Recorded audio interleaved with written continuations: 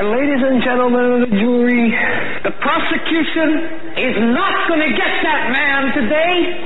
No, because I'm going to get him.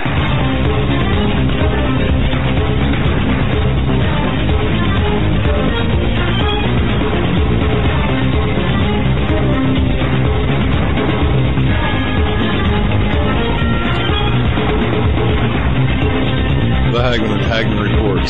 Boy, I'll tell you what, we've got a great show for you planned tonight.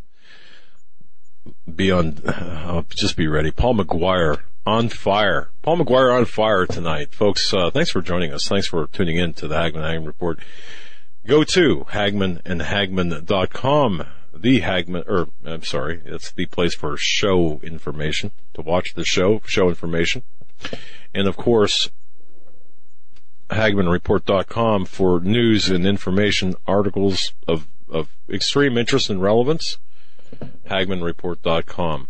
Glad to be coming at you tonight. Doug and Joe Hagman. I'm Doug Hagman with my son, fellow investigator Joe Hagman. Something I like to call America's premier father-son investigative reporting team. Again, what a great show lined up for you with Paul Mcguire, author. You know, we just got his book, and his new book, Prophecy of the Future of America 2016-2017. What a great read. It's just fantastic.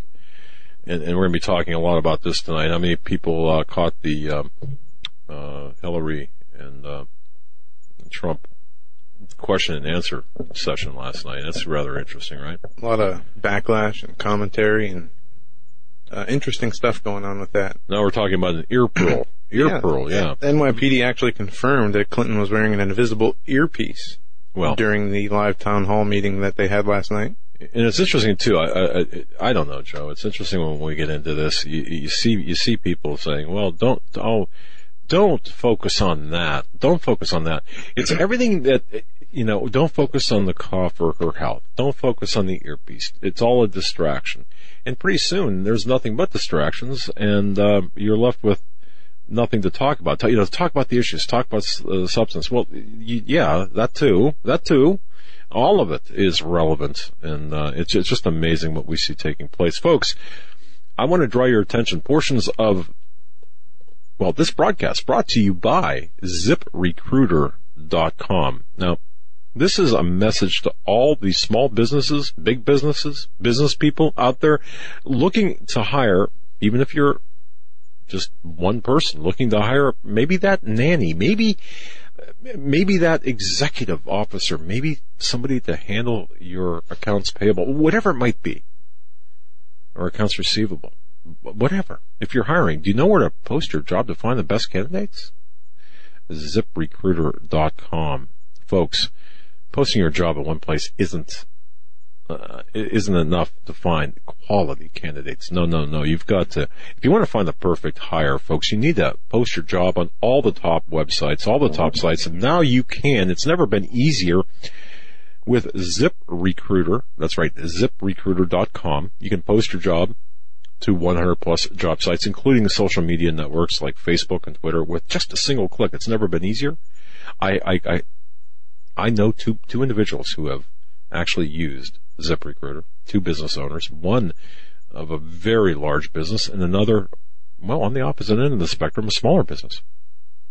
Both found candidates in their respective cities. More on this later, but right now, our listeners can post jobs on ZipRecruiter for free by going to ZipRecruiter.com/free trial. That's ZipRecruiter.com/free trial. One more time, try it for free. Go to ZipRecruiter.com/free trial. Again, more on that later. More in this job market, you want to have your resume out in as many places as you can get it if you're looking for work. This is definitely an avenue you want to use. Well, the people that, and the businesses that are looking for the hires, folks, the businesses who are looking for the best candidate, when you're hiring people, you can find candidates in your city, anywhere, nationwide.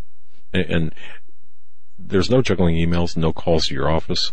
You quickly screen candidates, rate them, and hire just the right person very fast. That's why ZipRecruiter is welcomed by so many business people out there. And we endorse them. And know people have used ZipRecruiter with great success. Again, Paul Mcguire is our guest tonight. Coming on, well, he's on deck right now. Joe, go ahead. Yeah, he's ready to go. His latest book, Paul Mcguire, A Prophecy of the Future of America, 2016-2017. Folks, also check out the Paul Mcguire Report. It's a radio show you can listen to live each weekday, 4 to 6 p.m. Eastern Time on Blog Talk Radio. Again, the links are in the bottom of underneath the video to his website and to the radio show. And that's the Paul Mcguire Report, 4 to 6 p.m. Definitely bookmark that or subscribe to the podcast where you can. Paul, it's great to have you back on the show. Gentlemen, it's great to be back on the show, and I'm laughing only because I prepared this article for you to post up on your website, and I saved it, but I forgot the name that I saved it under. So I'm thinking thousands of articles, but I will have it to you, and I'll have it up to you. It was written specifically for this program, and I just have to find it, and I will find it, so you'll be getting it sent to you. And that's usually a good thing, though. It's amazing to me that, like, when I speak at conferences and stuff, in fact, the conference where we were all together and spent some time together doing interviews and stuff, I think it was in Orlando, right? Was it Orlando? Yeah. Oh, yeah. That's where we spent the majority of our time. Yes, Orlando was the time that we spent. Yeah, because was it Orlando where you had when you interviewed me? I felt I was on the set of Close Encounters of the Third Kind with the giant lights on. Yes, that was in Orlando. That was really just so your listeners will know. Oh, that was a weird conference. I mean, it was a great conference, but it was weird for me because I taped. I believe I was taping the Apocalypse and the End Times shows, right? Yeah, you were doing some taping of your own. Okay. Retina burn, by the way. Retina burn. Those lights went right through our retinas. We couldn't see for like a week afterwards. See straight. So I spoke at the conference. I was interviewed by you guys at the conference. But then in a 3-day period, I taped 34 or 35 30-minute TV shows of Apocalypse and the End Times, the God TV shows. And so, I was exhausted. And then your thing was really a relief because I was really studying my notes for the conference. And whenever that happens, I mean, really, it's inevitable. I go over my notes. I'm just meticulous, and I don't think most of the time I never use the notes. The minute I get to the podium, the notes go out the window. I don't even know why I bother doing the notes. So, like I said, it's usually a good thing when these things happen, because then stuff comes fresh. But back to your interview. It was a great interview, and it was great meeting your audience, as I told you a while back. But those lights, man, were so bright. And so we were staring out into the audience. I couldn't see anything but these giant square lights. So that was fun, though. I enjoyed it. It was fun. And we have mini versions of those lights here in our studio, I think. Yeah, we do. We do. Yeah. We got 6 of them, and they're about a tenth the size of those big ones, but they're the very bright ones. But they're set up in a way where they kind of shield our eyes, and there's Eric's got it nicely set up. It's not so blinding. Well, one thing I want to add on to what you just said, this I would say that the purpose of this is not to make a partisan comment, because I would say this regarding any politician, and that was basically a debate. I mean, it wasn't the official debate, but it was a debate. And, that's like having a cheat sheet when you're taking an exam in school. You pull out a piece of paper that you're hiding with a cheat sheet. But this is even worse, because you've got who knows how many researchers ready to feed you questions through the earpiece that you have hidden in your ear. And so that gives you a very, very unfair advantage over your political opponent. That would be the equivalent of having a swimming meet at the Olympics, and one athlete is allowed to take steroids and all these super performance enhancing drugs, and he wins all the gold medals, but he's like the bionic man. He's charged up on all kinds of really powerful stuff. Well, that's not a fair competition. So the idea that two political candidates can debate, and one she's not really debating by herself. She's got a team of experts that are feeding her questions to debate the other politician. So Trump is in actuality not just debating one person, he's debating a team through that earpiece. That's an unfair advantage. And that would be an unfair advantage if a Republican was to do that, if Trump was to do it. I mean, that should not be allowed. I mean, that should be not allowed in any debate. And the media should challenge somebody on it because it's unfair. Because the person who's getting up there answering the questions, and let's say they sound intelligent, and man, they seem to have this amazing recall of all kinds of facts and data and statistics, and the vast majority of Americans go, wow, this person really is qualified. They really know their stuff. But it's a complete falsehood because it's being fed to them through an earpiece. Go ahead. You know what, Paul? It's interesting because we get excoriated and spanked for even asking the question, raising the issue. Was that an earpiece, or was that just a shiny ear, for instance? But remember back in 2000. Who would say that to you? It's a matter of record. The police issued a report saying it was a technological earpiece. So that's not even a matter of dispute. Who would challenge you on that? Well, there are many people out there that will send emails or say you can't say that because it's really not. It was the camera angle. It was the shiny. Yeah, I saw the picture, brother, man. I look. I'm right there with you, but remember back in 2004, George Bush had that strange-looking square with a line down. It was very visible in the 2004 debates. Wait! I didn't know he had a earpiece too. No, not an earpiece, but people were questioning. The media was just hounding him back in 2004. I can't remember if people remember this. How the media hounded him. There was a square, not an indentation, but kind of like a ridge on his back, and it looked like a wire, a pretty thick wire coming down from that. It would be like a UHF antenna almost. Right. It seemed like, and a wire coming down from that. But man, pictures are being floated on various websites now saying, hey, Bush, had something apparently, in his back. But the media was like right on that. And now today, the media is just slamming anyone who would suggest that she had an earpiece.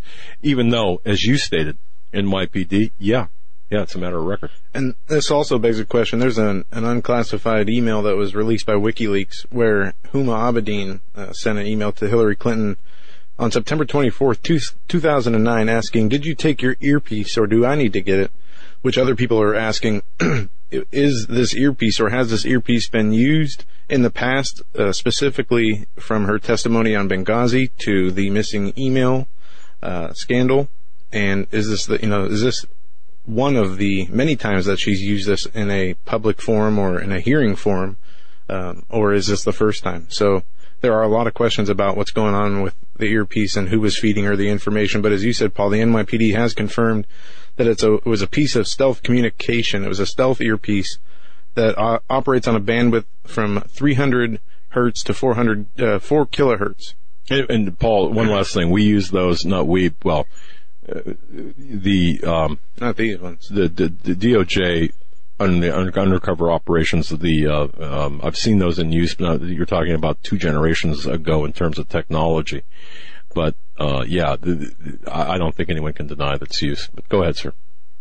Well, yeah. And the issue here is this is not a partisan issue. This is not like, trying to show favoritism or attack one party over another.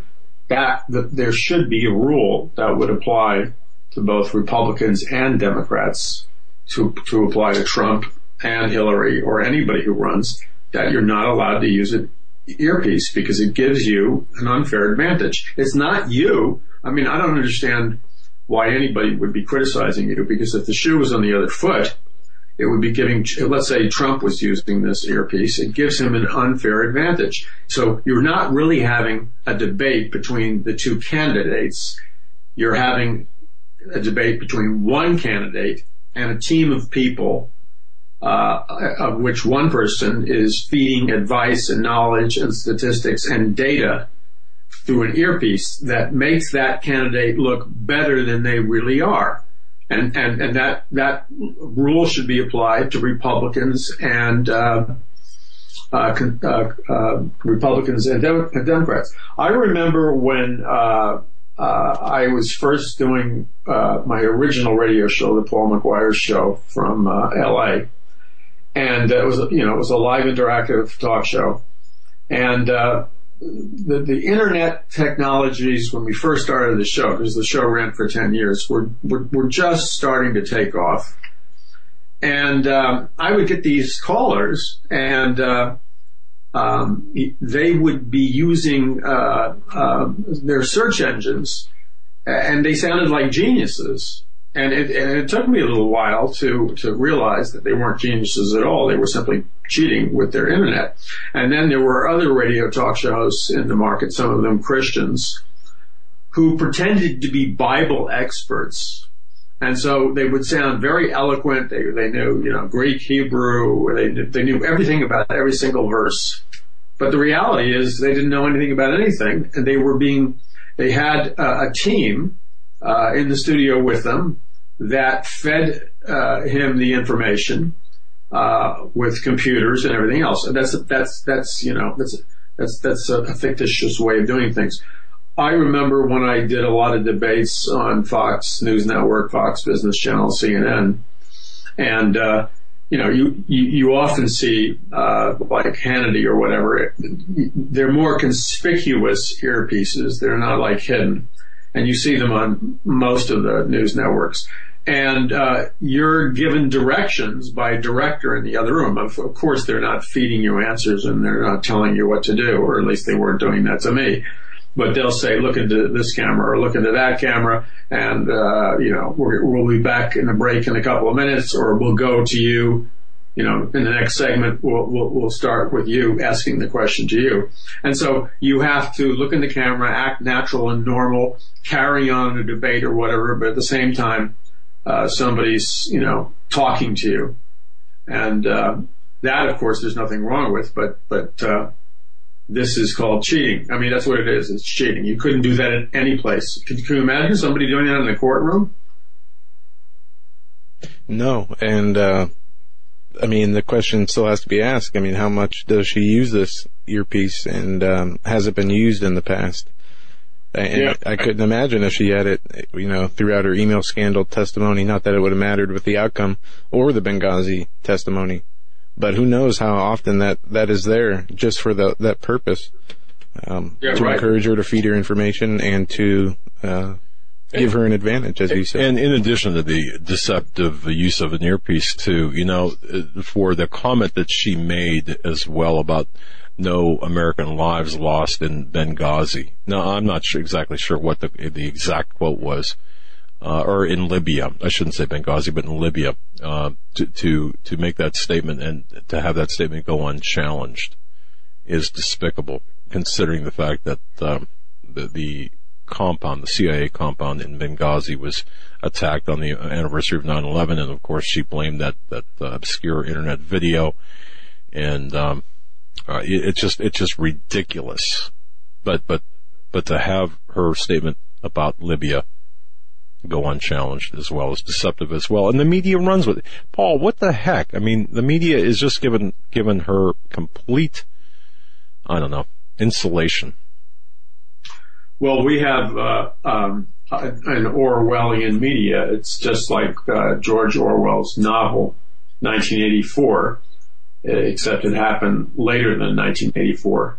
And as most of your listeners know, in 1984, it was a totalitarian society run by Big Brother, and the thought police controlled your thoughts. The media was totally controlled. It was totally propagandistic. They had these mind control slogans like "freedom is slavery," and other odd things. Twisting statements that meant the opposite. And the totally controlled society was totally controlled based on this all-powerful media that also regulated people's thoughts. And Big Brother, of course. Now, here's the irony. 1984, I forgot when it was written. It was written a long time ago. I believe it was written in the 40s.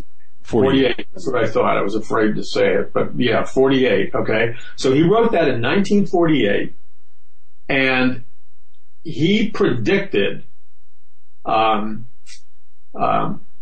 totalitarian society where the common people were being spied on through their television sets. So in 1948, a big part of his novel was a totalitarian government, Big Brother, because that expression, Big Brother is watching you, that comes out of 1984.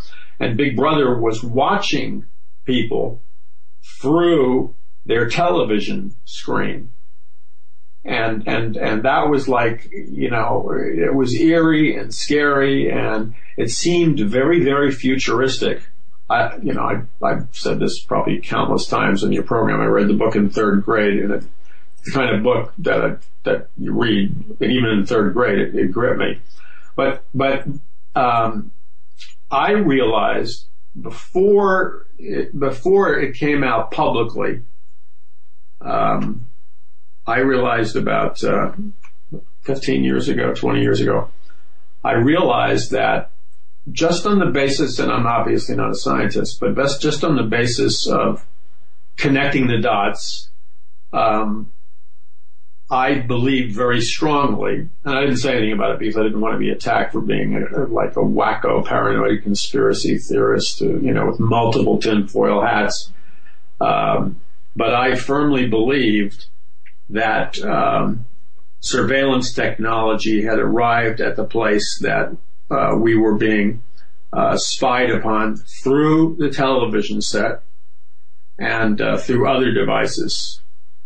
And I kept my mouth shut because, there's certain things that you deduce and you're convinced that but you can't say it because if you say it too early on, they'll just think you're completely crazy. So, I then, about 5 years ago or 6 years ago, I started bringing it up and writing about it in my books, and people thought, I was crazy anyway. But then, as you know, with this newest generation of flat screen TVs, the ones that started to be released about a year and a half ago, and there was the big push. First, there was the big push to move to digital screens to begin with, which was conspicuous. But then there was a second push to get the latest technological versions of the flat screen TVs, and there was a big change in the way they were constructed that they were released about a year and a half ago. And the change was, and this was played out on many local news channels as well as network channels. They proved that people were under surveillance while they were watching these new model of flat screen TVs because hackers across the country had broken in and they were airing on the internet. They were spying on people. They hacked into it and they were spying on people through the people's television sets in their bedrooms, in their living room. And sometimes it was humorous and sometimes it was, like X-rated stuff in the bedroom. And it was proof that those televisions had the capability of surveillance. So, there's a lot of technology out there that does all kinds of things. Now, I'm going to throw something out. I'm going to throw it out in a question mark, and I know you will know why I'm doing it. But what do you think about, when there's a presidential election or a big political speech or debate or whatever? The stakes are very, very high for both sides.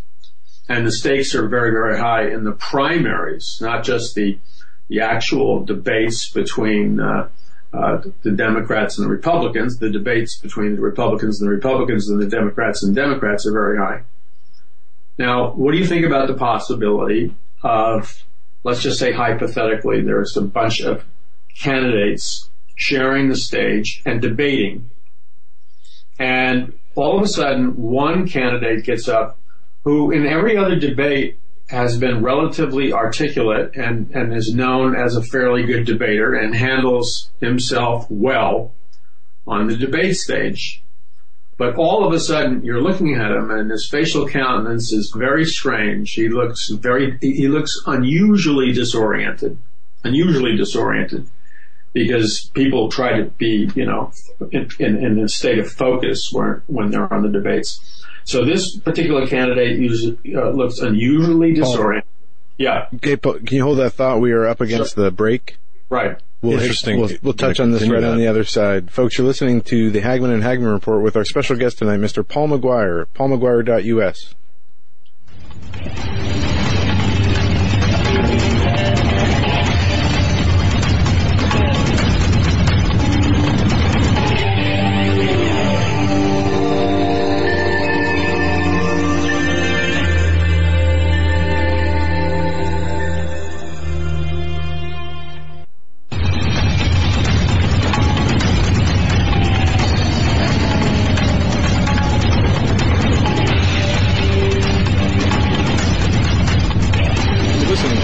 Hagman Report with our special guest, Mr. Paul Mcguire. Visit his website, paulmcguire.us, and his radio show, The Paul Mcguire Report, right on Blog Talk Radio. You can get the link from his website or underneath the YouTube video or the Blog Talk description, or just go to paulmcguire.us. Before the break, Paul, you were explaining a situation in which a political candidate was in a debate, and he stood up and his countenance changes, and you were just starting to get into the good parts when we cut the break. So I'm going to turn it back over to you.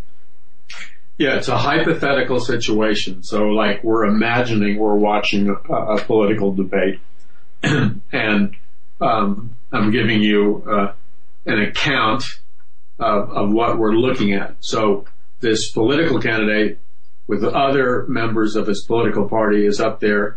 It's his turn to speak in the debate.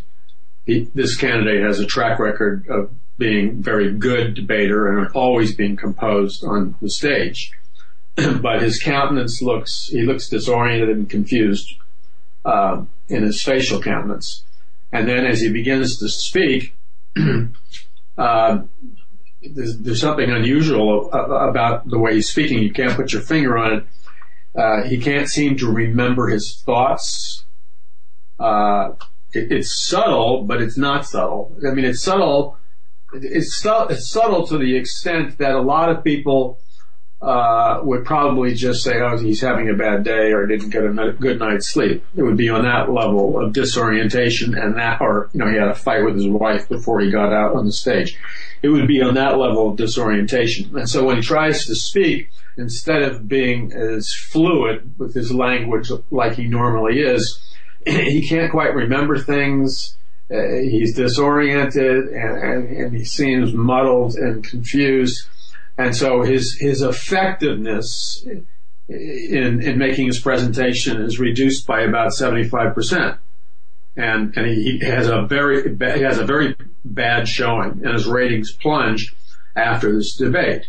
Now, hypothetically speaking, we exist in a world with science and technologies, as I've said, it's a constant theme in all of my books, but we exist in a world with constant technologies that are anywhere from whatever people think in terms of the technologies that are available and the sciences that are available, or whatever they see on TV, we're about 100 to 200 years more advanced in our technology and science, 100 to 200 years more advanced in the future. So the technologies and sciences that are made public are the ones that have been around for a while. But the technologies and sciences that are very effective for all kinds of things are secret. They have not been revealed to the public. The ideas about them may have been revealed in science fiction movies and stuff, but the average person is convinced this is still in the world of science fiction, and maybe it'll come into reality in 100 years. So there's a low level of awareness among political candidates on both sides of the fence. There's a low level of awareness with their teams, the people that are helping them prepare their security teams. On both sides of the political fence, they have a low level awareness of what exactly is possible.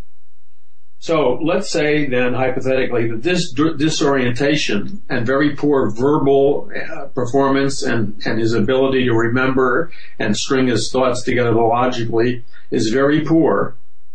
And then we ask the question, is it because he had a bad night's sleep? Did he just have a bad day? Did he have a fight with his wife? Was he depressed? All of those things could be true. Or was he secretly subjected to any of the following? Could an EMF brainwave have been aimed towards him?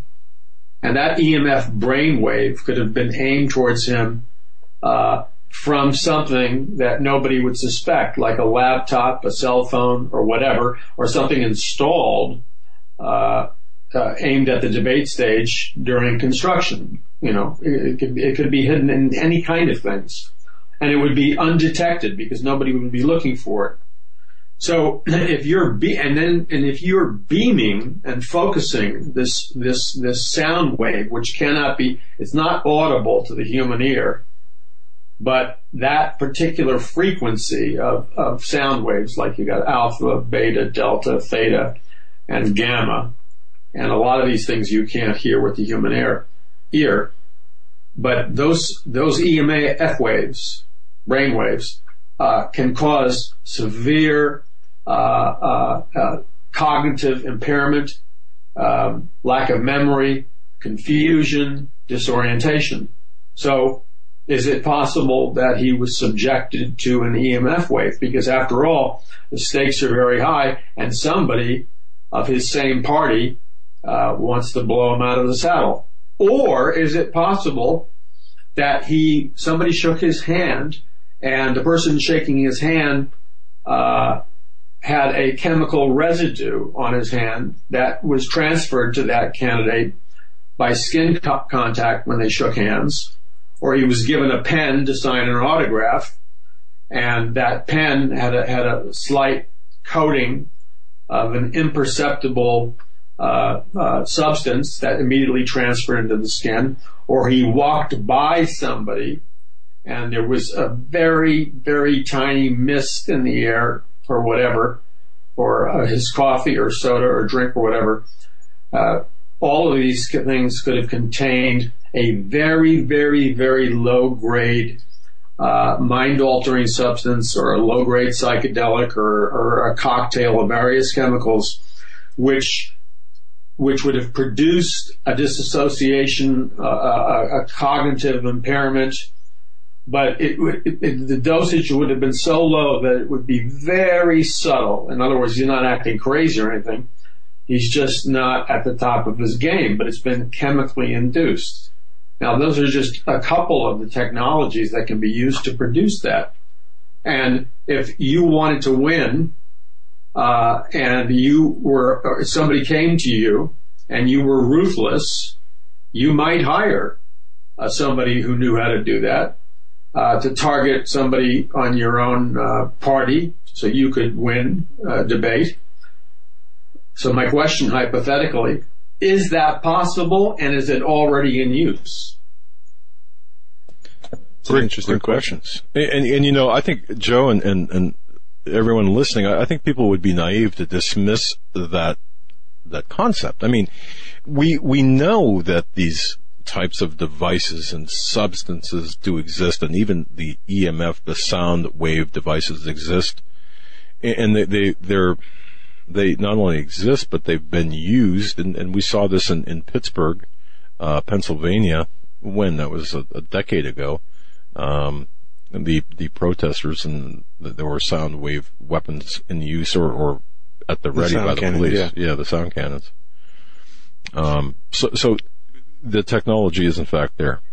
You're right. Yeah, so you're right. So the technology, we are now in the future, and anybody who doesn't think we're in the future hasn't been keeping up to speed and doing their homework, because most of this stuff has been discussed openly, one way or another, through legitimate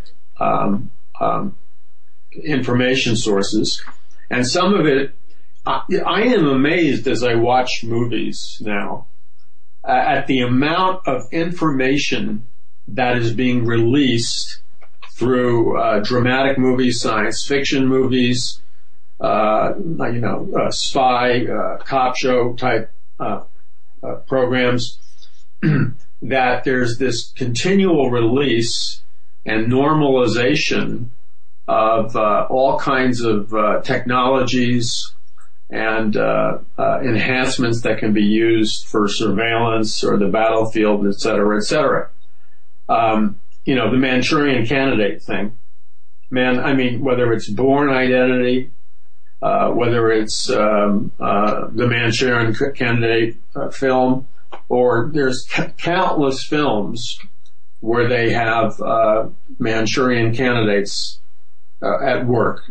And there was a movie. Oh, I saw this horrible movie with my son.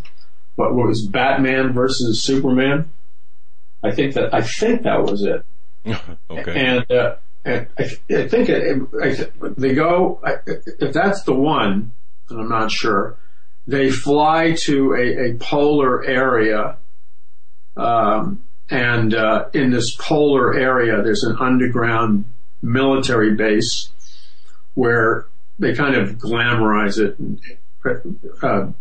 Manchurian candidates are being programmed. Oh, okay. So one of the superheroes, the supervillains, and it was Batman versus Superman. One of the supervillains, in the very beginning of the movie, in the opening scene, this supervillain is being programmed by a scientist. He's strapped to a medical table or whatever, and the scientist is repeating to him over and over again a kind of a rhyme or a string of words that don't seem to make sense. A string of words, something like, the cat in the hat wears black.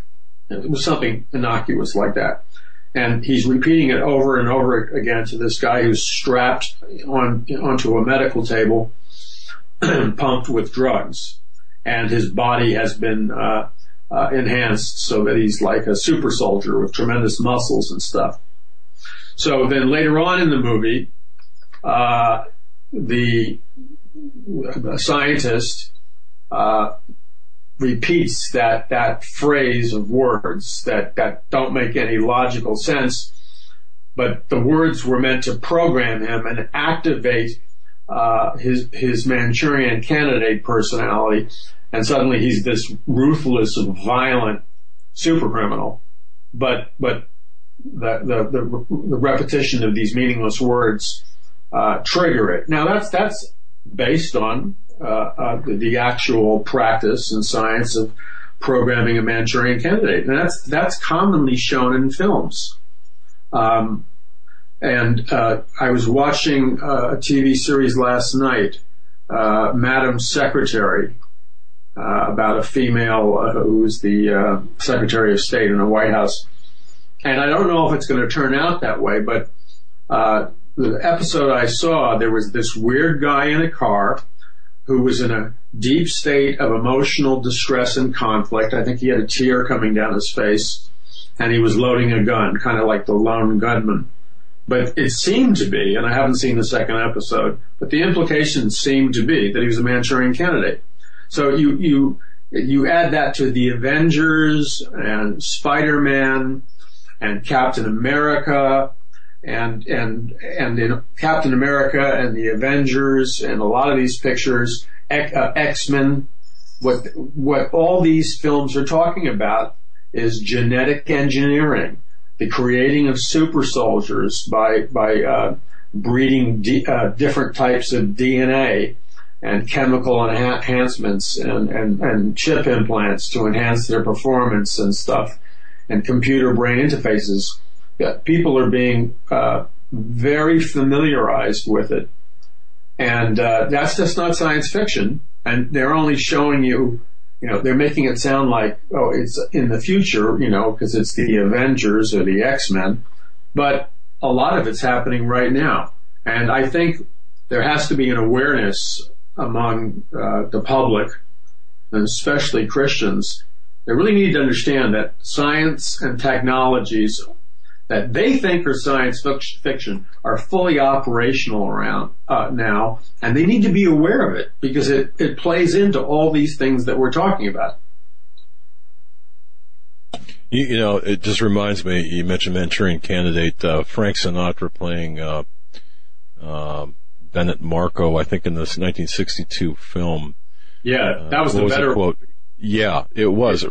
Raymond Shaw is the kindest, bravest, nicest, most wonderful human being I've ever known, or something to that effect was the quote. It just reminds me, as you mentioned, the innocuous phrase, or innocuous, whatever, command, or, term, phrase, whatever. Yeah, and boy, programming indeed. Manchurian Candidates. It's very disconcerting too to think about that. But Russ Dizdar talks about the multiples, DID and MPD, and it's interesting. I found it very interesting how many federal law enforcement agencies refuse to admit or deny outright that MPD or multiple personality dissociative identity disorder doesn't exist, or if it does exist, it's psychosis. Has nothing to do with the satanic realm. Meanwhile denying, the Satanism aspect of various crimes and such. But I guess I'm getting a little bit off track there. But all of this ties together. I mean, when you're looking at this, there's so much to all of this. But people just, again, are naive to think that this doesn't exist. And so you're right, Paul. And by the way, folks, we're talking with Paul Mcguire, paulmcguire.us, his book, and I highly recommend this. This is not his original book. This is brand new, Prophecy of the Future of America 2016-2017. And this is this is new content here. So don't think that this is a better version of what you might already have. No, this is a new version. And I learned a lot of stuff from this book as well. So Prophecy of the Future of America 2016-2017. Go to paulmcguire.us. Go ahead, Paul. I didn't mean to take up your time, but I wanted to mention that because your book touches on all aspects of what we're talking about. Yeah, and A Prophecy of the Future of America 2016-2017 is complete. It's 100% new material, and it focuses in about what can happen, good and bad, between 2016-2017.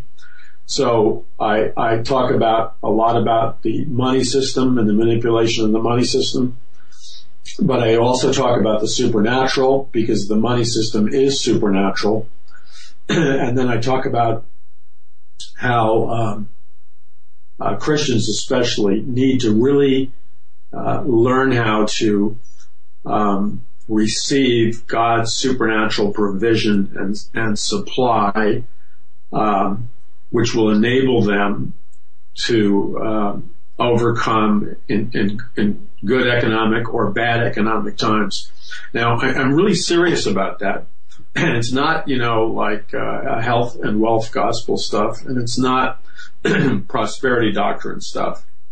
But I've been doing a lot of research for a lot of years, and it's reflected in all my books. And the research is based on Bible prophecy, based on Revelation, and Genesis, etc., and the children of Israel. So it's based on the Bible. But I have done so much intensive research in an attempt to understand Bible prophecy properly that it has caused me to intensively study economics, spirituality, the occult, secret societies, technology, sciences, and all a very wide spectrum of information. A lot of it I met with skepticism, as I originally would be confronted with something that I heard about. Let's say like the Manchurian candidates, of course. I mean, almost everything I write about, I didn't believe when I started to write about it. It had to be proven to me without a shadow of a doubt. So I've been on this pilgrimage of intensive research my whole life, but it is escalating in the last 5 or 6 years, where all the bits and pieces of information that I've been able to gather, it's like I'm able to connect the dots on a deeper and higher level and a faster level than I ever have in my entire life. And even now I'm writing a brand new book, which is going to stem from the earlier books, like A Prophecy of the Future of America 2016, and the first A Prophecy of the Future of America, and Mass Awakening, and some other books. But here's the thing. You were talking about law enforcement not believing in multiple personality disorder and splits and satanic programming and stuff. And I have been studying just recently, in the last couple of weeks, going back to a detailed study of when the fallen angels descended on Mount Hermon, and then the interspecies breeding between fallen angels, and of course the fallen angels gave technology and science and herbal things and a lot of other things the fallen angels gave to mankind on Mount Hermon, which advanced, let's call it, mankind was given fallen angel technology, which explains how the legendary civilizations like Atlantis, which I believe existed, were able to become super civilizations because they had access to very advanced technology and science that was given to them by the fallen angels. Now, when you play the scenario out and then you do research into Phoenicia, which was around Mount Hermon, and the capital city of Phoenicia was Phoenix, and it was also known as Cydonia, and the capital city of Cydonia was Sidon. And then you learned that the Phoenicians were the original traders and merchants and business people and commerce people, but they were highly, highly gifted traders, builders. They knew all kinds of stuff about advanced mathematics, science, technology, and they had a fleet of ocean-going vessels, and they literally sailed all around the world. In fact, they settled in Phoenix, Arizona. That's why Phoenix, Arizona is called Phoenix, because it was originally settled by the Phoenicians, who were mining it for, I believe it was bronze. So the Phoenicians were mining bronze in an area that is now known as Phoenix, Arizona, and related areas. Now, they also went up to England and Ireland and Europe, and but they were also, the Phoenicians were also they were the product of the interspecies breeding. So the Phoenicians were filled with people that were Nephilim. They had human female DNA and they had fallen angel DNA. So they were that part of that strange ancient hybrid race. Now, what's also interesting is that you go into ancient Canaan with the Canaanites, and Canaan, of course, was the promised land. And when Joshua and Caleb were commanded by God to go into Canaan and slaughter the giants and drive the giants out, but those giants were not just human giants that were large; they were Nephilim. The people, all the tribes of Canaan, the Canaanites, the Jebusites, the Hittites, the Kezites, and numerous other tribes. Genetically, they were Nephilim.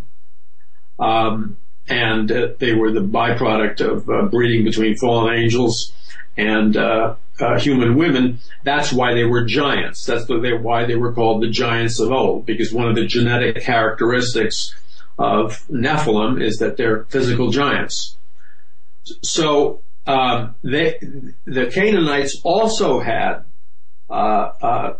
access to supernatural power, technology, and other things, because there's a connection between the Phoenicians and the Canaanites, and the Sidonians and the Canaanites. In other words, the Phoenicians went into Canaan, and the Phoenicians went into other areas, but especially Canaan. So that entire area was filled with Nephilim, and Joshua and Caleb had to go in there and slaughter and drive out all the giants. Now, but another major characteristic of the Canaanites is that they were Satan worshippers, and they worshipped the pagan gods like Baal, who is Satan, a representation of Satan. They worshipped the pagan goddess Asherah, who is a Luciferian goddess, and the way they would worship Baal is through sacrificing, burning their children alive in human sacrifice to Baal, who was Satan. And then they would have sexual orgies, take psychedelic drugs, get drunk out of their mind, chant, sing all these rituals, bombastic music, hypnotic music, and that was part of their satanic worship to Baal. Now, they worship Asherah, the female goddess, in a similar fashion, but it was highly sexual in nature.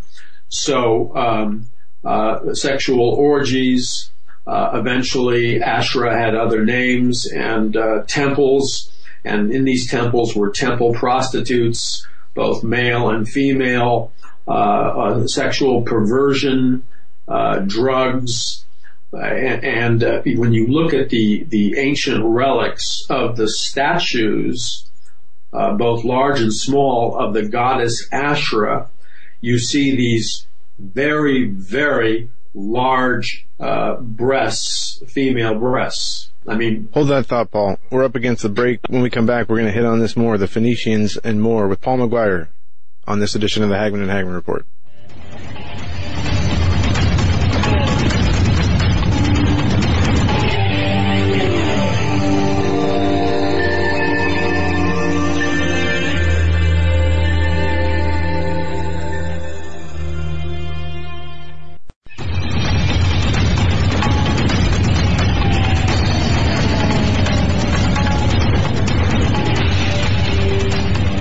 Back, ladies and gentlemen, Hagman and Hagman, our very special guest, Mr. Paul Mcguire, paulmcguire.us. There, grab a copy of his book, A Prophecy of the Future of America 2016-2017, or if you prefer 2016-2017. But this book, it's a joy to read. It's an intellectual Bible of intellectual information, and it's just fantastic. And I especially like the chapter on social justice myself. Okay, this is, to me, this is Paul Mcguire at his finest in terms of chapters and writings and such. And it's an all-encompassing book. It's a fantastic book. PaulMcGuire.us, A Prophecy of the Future of America 2016-2017. And I want to thank everyone for joining us today. I want to thank the person who sent that newspaper from the UK, opening mail today. Got the newspaper from the UK. Thank you so much for sending that. Very interesting. The Daily Worker. UK edition. Pretty interesting stuff in there. That's right. You heard me. Want to mention, folks, I'm excited. If you are a small business owner, or if you own a medium-sized business or a large business, if you're looking for one person or 10 people, if you're looking for whoever you're looking for, if you are in need of someone to do something for your business, if you're looking to hire, are you hiring? Do you know where to post your job to find the best candidates? Posting your job in one place is not enough to find quality candidates. If you want to find the perfect hire, folks, you need to post your job on all top job sites. And now you can. With ZipRecruiter.com, you can post your job to 100 plus job sites, including social media networks like Facebook and Twitter, just with one single click. I love the ease of this. You can find candidates in any city, in any industry, you can nationwide. Just post one time, just once, and watch your qualified candidates roll into ZipRecruiter's easy to use interface. Oh, it is so, folks, if I can use it, you can use it. No juggling emails or calls to your office. Quickly screen candidates, rate them, and hire the right person right there, fast. Find out today why ZipRecruiter has been used by over, get this, 1 million businesses. And right now, my listeners, our listeners, listeners to this program, can post jobs on ZipRecruiter for free just by going to ZipRecruiter.com/free trial. Folks, listen to me now. Listen carefully. Go to ZipRecruiter.com/free trial. One more time. To try it for free, go to ZipRecruiter.com/free trial. We're talking with Paul Mcguire tonight. His website is PaulMcGuire.us. His radio show, The Paul Mcguire Report, you can find on Blog Talk Radio, and you can download the podcast through iTunes or any podcast outlet. And just before the break, we were talking about the Phoenicians and the Canaanites and the ancient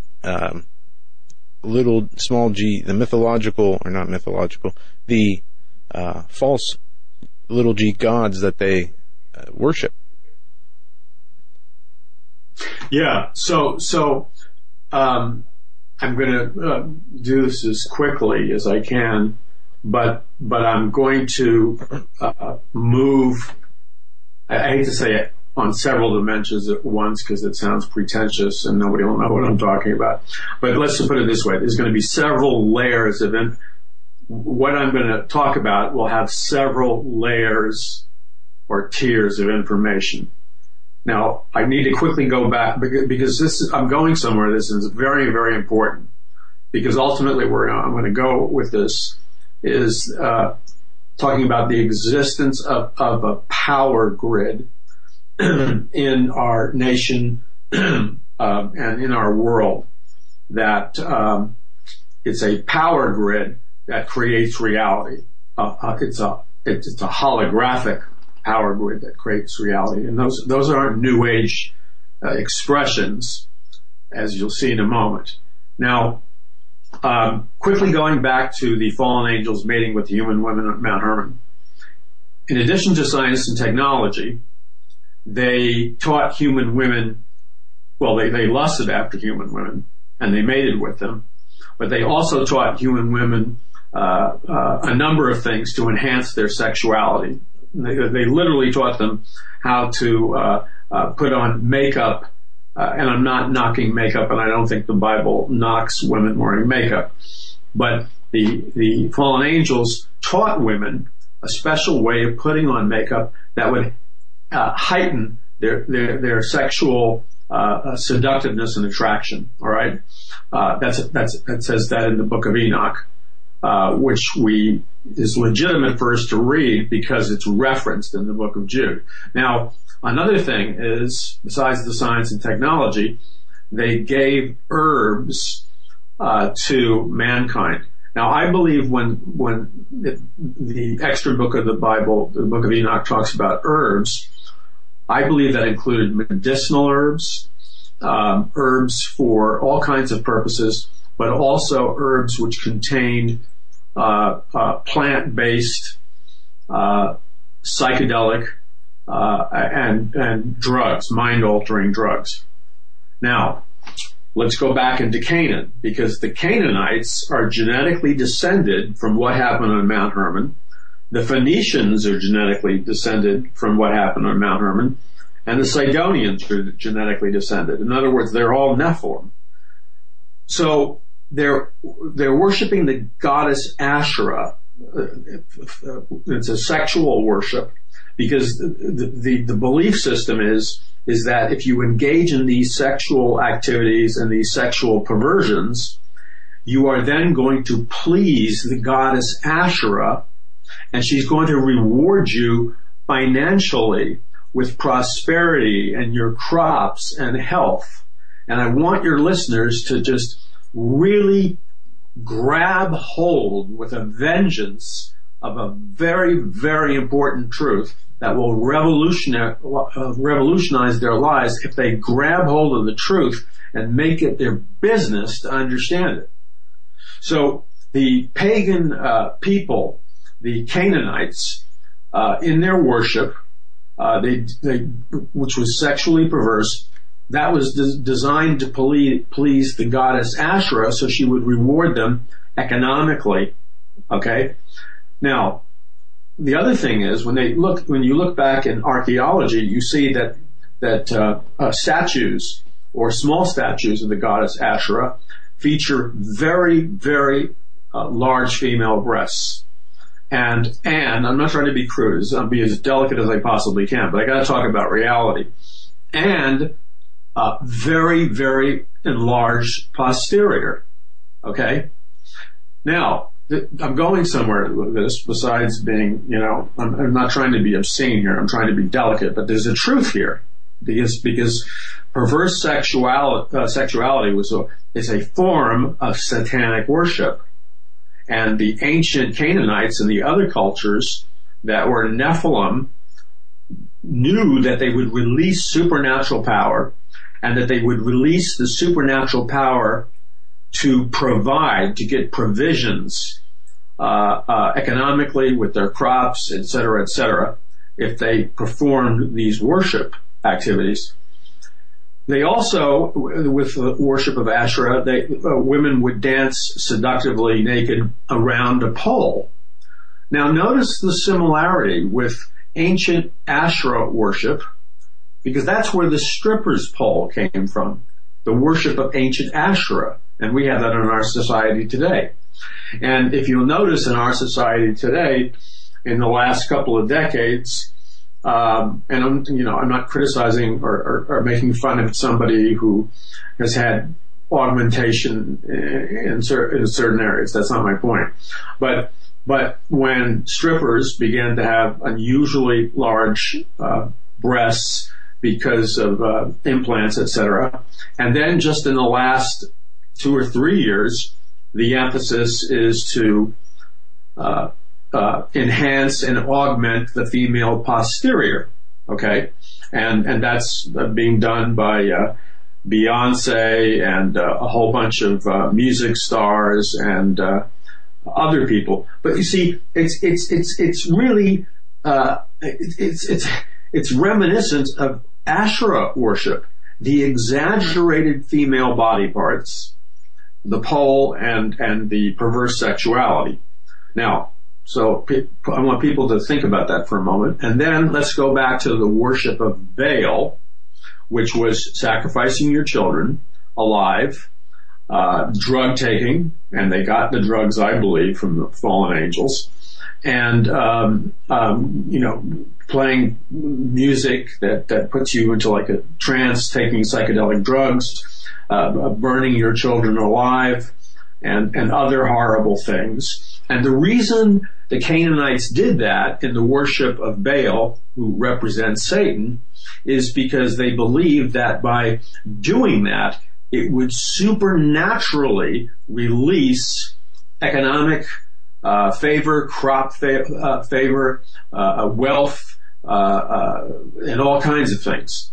So, here we have these ancient civilizations, and I want your listeners to lock in on this truth with all its worth, because if you're going to be like the bozo the clown school of theology, where you just skim the Bible and come up with some superficials, that is a total violation of what it says in Proverbs, that you are to seek for knowledge and you're to seek for wisdom with a passion, like you would seek for silver or gold, because the most important thing, it says in Proverbs, is to get wisdom, and with all thy getting, get wisdom and get understanding.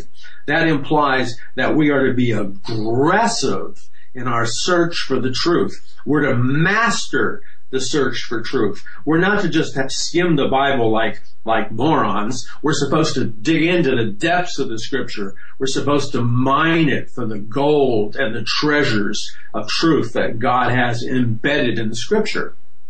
So that's why we have to know who the Canaanites were and exactly what they were doing. So we see this fundamental principle that begins in ancient pre-flood civilizations. And the principle is this: the fallen angels produced the Nephilim, and we now flash back to Lucifer, the highest fallen angel. But what is the primary characteristic of Lucifer? He's evil, he's beautiful, he was a worship leader, he's highly creative. But we see an exhaustive documentation and description of Lucifer's attributes, for example, in Ezekiel 28, where it goes into incredible detail about how he's a merchant, a trader, Trader. He's a master of commerce. He's a master of marketing and business. And it talks about the jewels and the wealth that he knows how to multiply. So we learn that Lucifer, to put it in simplistic terms, is a brilliant supernatural businessman. And he develops the monetary system, which is a debt slavery system. So Lucifer is like the father of commerce and money. God isn't, because money is not a kingdom of God concept. It's a Luciferian concept. Now, we have to understand that. So, who were the Phoenicians? They were traders. They were masters of commerce. They were importers and exporters of precious metals and jewels, and they had advanced knowledge. They were like their master, Lucifer, in many ways. Now, we go back to the Canaanites. We look at the ancient Phoenicians. We look at the ancient Sidonians, and we see a commonality here. They all know how to worship Satan, and there's a reason for their worshiping Satan. They learn that there is a direct relationship, and I pray that the Holy Spirit would literally explode this truth in the minds and the hearts of people listening, that the shock wave of truth would just shatter the dullness that's been programmed into them by a culture that wants to keep you a slave and in captivity through depriving you of knowledge and truth. So the commonality is this: they worship Satan, and their purpose in worshiping Satan and doing these rituals is they understand that economics, money, commerce, wealth, agricultural productivity, all of this is essentially based on the supernatural and not the natural. It's not that the natural isn't taken care of. You've got to work the fields. You've got to plant the harvest. You've got to balance the books. You've got to build the buildings. But that's only one half of the game. The Canaanites and the Phoenicians and the Sidonians, the greatest traders and commerce people in mankind's history, understood the supernatural element of releasing economic prosperity and wealth and power and favor comes about from their worshiping Lucifer, and he releases it for them supernaturally. Now, we play out the story of the Phoenicians. They settled all around the world, especially in England. And what is England today? It's two things. Great Britain today is the world headquarters of Satanism, Luciferian worship. It's the headquarters of the Illuminati, and it's an occult power center. That's one main attribute of Great Britain. The second main attribute of Great Britain is that it is the center of global wealth. The city of London, not to be confused with London, the city of London is a separate city inside the city of London, where all the international bankers have their palatial offices, and the global economic system is run from Great Britain. So notice again the relationship between the supernatural, the Illuminati, Satanism, wealth, and economics. They're hand in hand. That's again why the dollar bill has the Illuminati symbol, and so on and so forth. Who settled Great Britain? It was the ancient Phoenicians sailing into Great Britain to trade precious metals, etc., and they expanded their trading and importing, exporting empire from there. Now, that's important to grasp for many, many reasons. But the other side of the coin that is important to grasp is when we read the return of Babylon in Revelation 17:18, we once again read this most detailed description. It is a very lengthy, detailed description of products, goods, services, economics, commerce, trading, the music industry, precious jewels, gold, business, the kings of the earth. We reread a very detailed description that is basically economics. And it's very, very similar to Ezekiel 28, which describes the biography of Satan and his power over the world economic system. So when Mystery Babylon reemerges, we see this lengthy description again of the Luciferian economic system, which is about to be judged by God at his second coming. Now, why is this important? It's important because the average Christian will remain in captivity, will remain a slave, will remain ineffective, will be powerless as long as the average Christian insists upon depriving themselves of the truth in God's Word. Because Jesus said, you shall know the truth, and the truth will set you free. So the more truth you know, the more you are free. The children of Israel were slaves economically and physically under the Pharaoh God King system in Egypt, which was a spin-off of Babylon. Babylon, by the way, was the first place where they started printing money from nothing. And the children of Israel were slaves under Pharaoh, and they had to toil and sweat and were beaten to basically try to make a living. Now, God in the Old Testament and God in the New Testament, it is not his will that his people be the slaves. It's not his will that his people suffer and be the tail and not the head, which they are in America. God's people are being trampled upon. The things of God are being trampled upon. because to a disturbingly large degree, God's people are relatively powerless, at least in comparison with the occult secret societies and the Illuminati, so on and so forth. Oh, one other thing. Regarding the multiple personalities and satanic ritual programming that the police deny, well, they need to do some homework regarding history. The programming of individuals to have multiple personalities and to become slaves and Manchurian candidates through occultic mind control, through drugs, through sensory deprivation, through pain, drugs, and hypnosis. That ability to program people, which is now called monarch programming, where you split multiple personalities into altars. Deliberately, you use the word altar as a place of worship. Is a satanic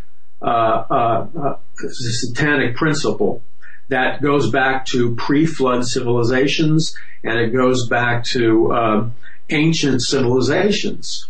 So when the modern MK Ultra and people today in militaries around the world utilize monarch programming and multiple personalities and MK Ultra, all those are extensions of centuries worth of this kind of programming that's been going on for thousands of years. If the police would bother to look at a history book, hashish was named hashish, and of course hashish is a derivative of the marijuana compound in a more concentrated sense. But the assassins of old would take large doses of the psychedelic hashish when they would be like super soldiers and kill people. It gave them an elevated consciousness. It put their consciousness above fear. They tapped into supernatural powers, and they were super soldiers and super killers and assassins. But the word hashish is tied into the word assassin. So this is something that's been going on a long time in history. Now, we understand that Lucifer is head of this very sophisticated economic system, and he understands programming and drugs and persuasion and mind control and monetary system and the economic system. It's not an accident that the Phoenician traders go to Great Britain. That's the world economic headquarters, and the very top people in the city of London, the people who run the world's wealth, are part of the Illuminati, and many of them are involved in Satan worship. That's not an accident. Between Satanism, the supernatural, and the release of enormous prosperity. So again, your listeners need to really, really grab hold of this with a vengeance. We look at the wealthiest families in the world, like the Rothschilds. I'm not saying all the Rothschilds are Luciferians, but some of them are. And in the beginning of the family, when they established the Illuminati, because their former name was Bauer, their symbol is the red shield. The Rothschild family is deeply involved in the Illuminati, and they're probably the most powerful economic family on planet Earth. But the reason that they were able to access trillions of dollars of wealth was not just because they were great accountants and bookkeepers. They were, but that wasn't the sole reason. They understood that we do not live in a basically materialistic universe.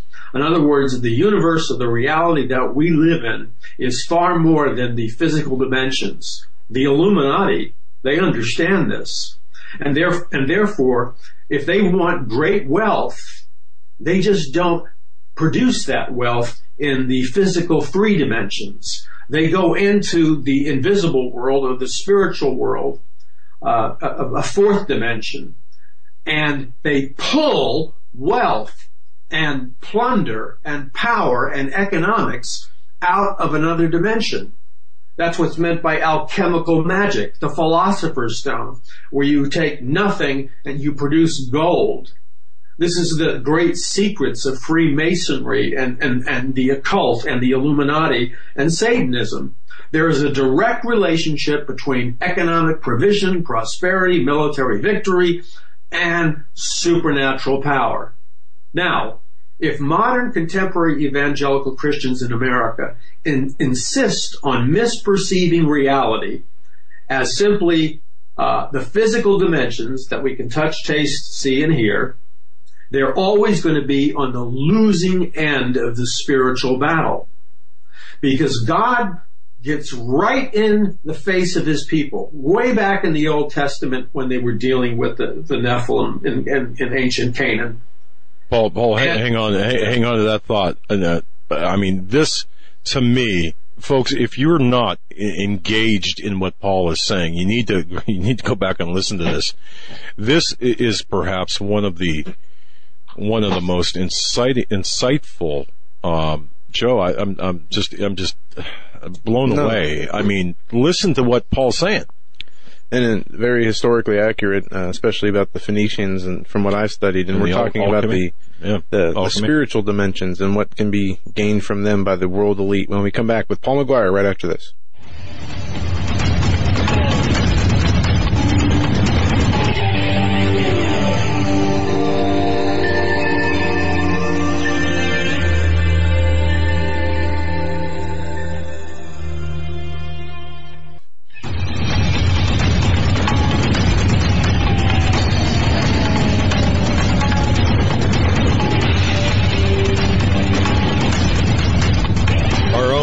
Tech on the piano and guitar. That's right. And drums and bass and violin and trumpet and whatever. You like that? Oh yeah, baby. Now he classed it up. I mean, this is really good. You know, our very special guest right now is Paul Mcguire, paulmcguire.us. And a tip, Paul, for you from our listeners. I got about 6 emails on this. If you go to File, Open Recent, I don't know, no matter what platform you're using, you can fire off that article to us and we'll post it. But File, Open Recent. But our guest is Paul Mcguire, paulmcguire.us, A Prophecy of the Future of America 2016-2017. To me, this book is, so right on target. Folks, it is just an insightful read. And one that I think this book, I'm proud to have this on my bookshelf, and I'm proud to be an owner of this book. And that's not false flattery or praise without understanding and reading what's in here. This book has got a lot of great information, and it's topical and timely. And it is. We started off by talking about Hillary, the ear pearl, shall we say. Moving through the history, the important history, because past is prologue, isn't it, folks? And the whole schematic, I suppose, the schematics of where we are today being laid out by Mr. Paul Mcguire. Folks, one more thing. I just want to mention that, time is short. Time is indeed short.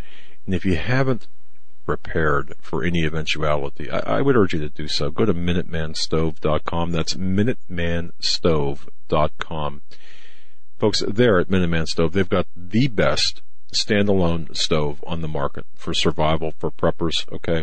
It is the absolute best stove you can buy for preppers. It's the perfect survival cooking stove for you and your family.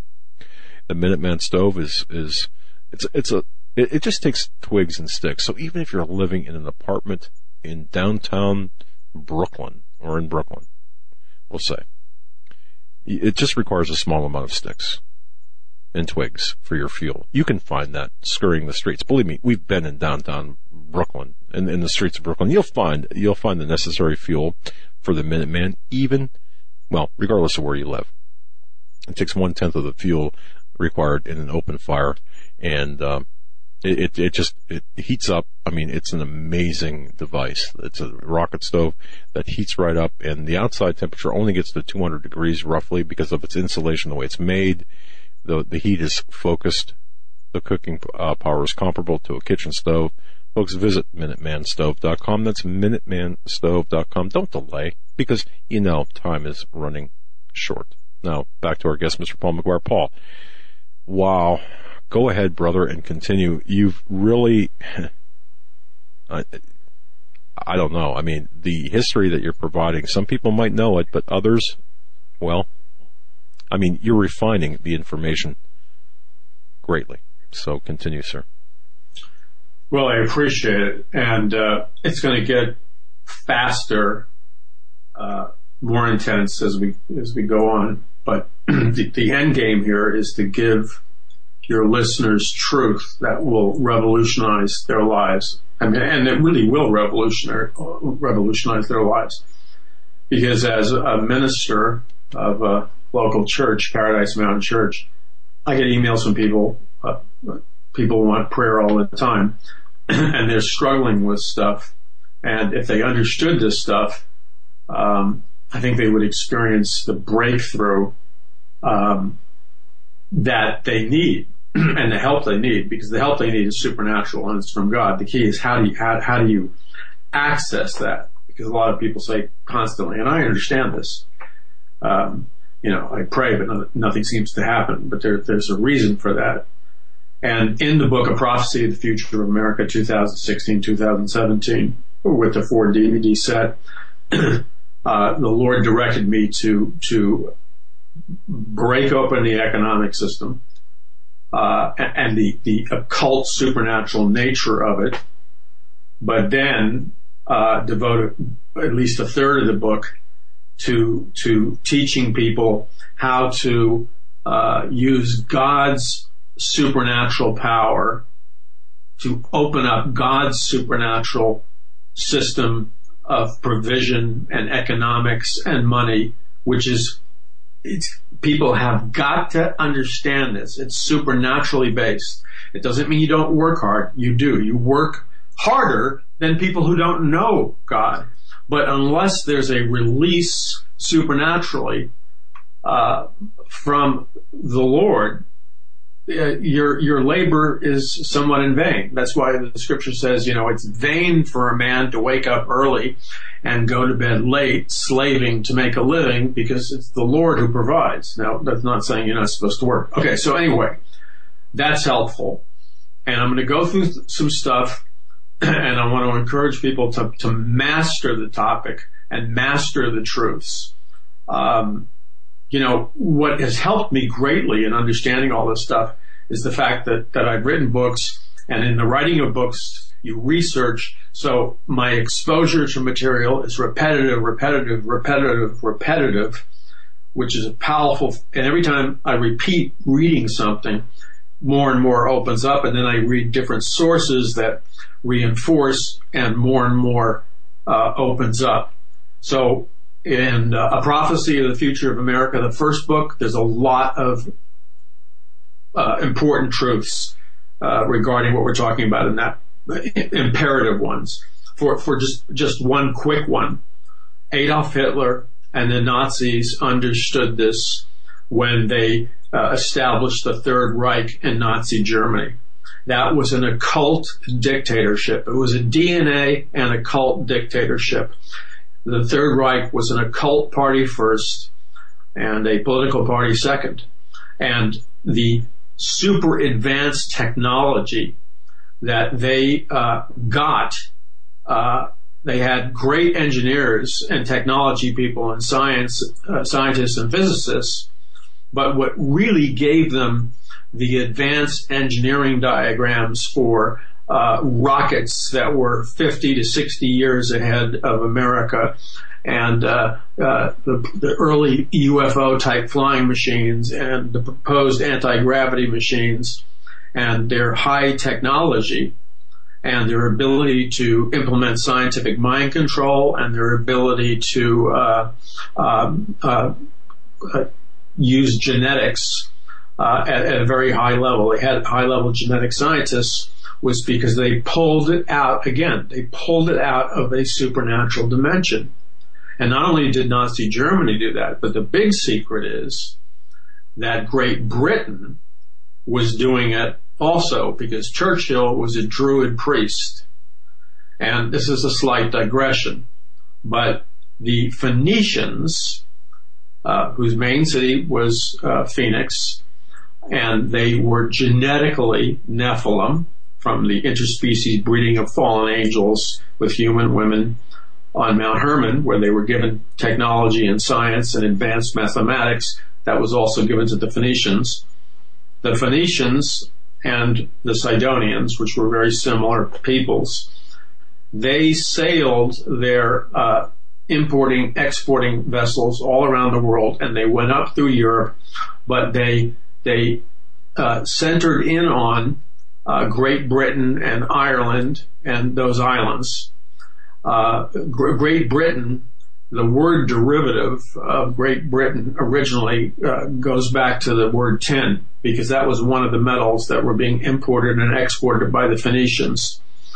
And Great Britain, as we said, there's a reason why it is the global economic power center of the world, and it is also the global center of the Illuminati and the occult and Satanism. And it's not an accident that the Fabian socialists and all the planners for the New World Order and the scientific elite and the scientific dictatorship and Aldous Huxley and H.G. Wells and all these people, it's not an accident that they come out of this satanic energy flow and this economic energy flow of Great Britain. That's not an accident.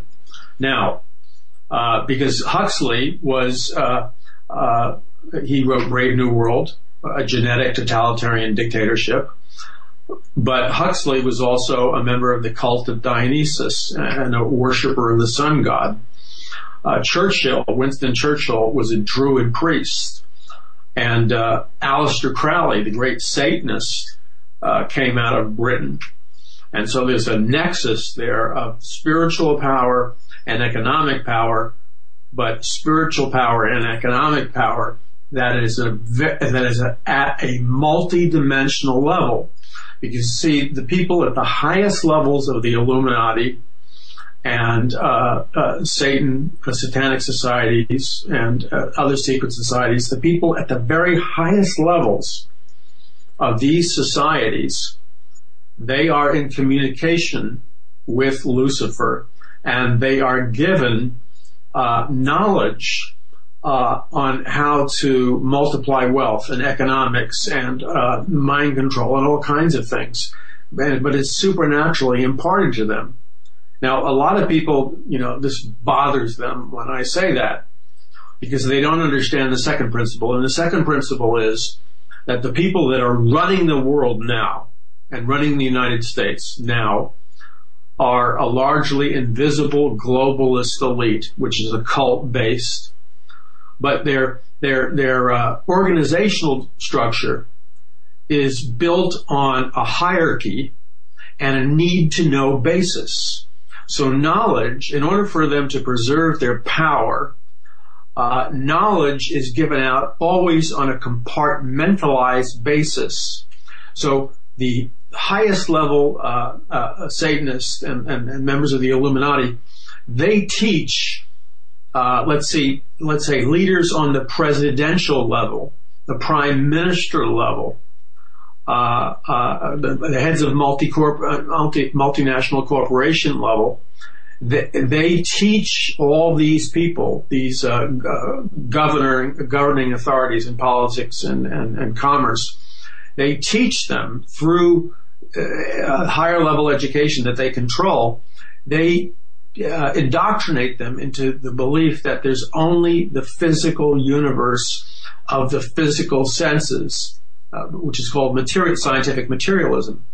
And they teach them that, the supernatural is nonsense. But they do that so that the high level managerial class of presidents and prime ministers, etc., will not get access to the power that they have, because they know for sure that the supernatural exists, that Lucifer exists. But to keep their power, they convince the lower level people that we live strictly in a physical, materialistic universe. It's a very clever ruse, and it works. Now, going back to, there was a critical point that I was trying to make before the break. Do you happen to remember what it was? All right. Well, I mean, you were definitely talking about the... Before the break, you were talking about how the Rothschilds and the families of trillionaires pull the resources out of a fourth dimensional realm. Yeah. Great. Yes. Okay. So this is absolutely essential. So we go back again, really quickly. We go back to ancient Canaan. We go back to the ancient Phoenicia. We go back to ancient Cydonia. We go back to Mount Hermon.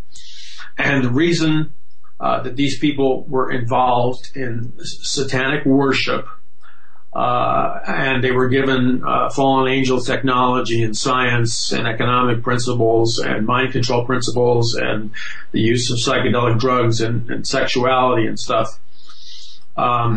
They were predisposed to worship Lucifer because they had fallen angel DNA.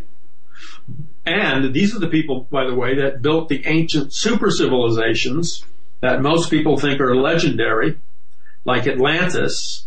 And Atlantis was, I believe, was real. And more importantly, some of the smartest people in the history of the human race believed Atlantis was real, like the Greek philosopher Plato, who wrote Plato's Republic. The Greeks, by the way, were the genetic descendants of the Phoenicians and the Canaanites and the Sidonians. And the Greek philosopher Plato wrote in Plato's Republic, he had information about Atlantis, and he said it was ruled that it was a super civilization. It had advanced technology and science and mathematics, but it was ruled by 10 god kings or 10 philosopher kings. Now, who were the 10 philosopher kings of Atlantis, or the 10 god kings? This, by the way, was an organizational structure of the scientific elite ruling the masses. I believe that god kings were the Nephilim, the Illuminati bloodline, if you will, and that's why they had supernatural science and technology to build Atlantis and other super civilizations until it was destroyed by the flood of Noah. Okay, so the elite, by the way, today, the very highest level of members of the elite are regular readers of Plato and Plato's Republic. They're obsessed with Plato's Republic.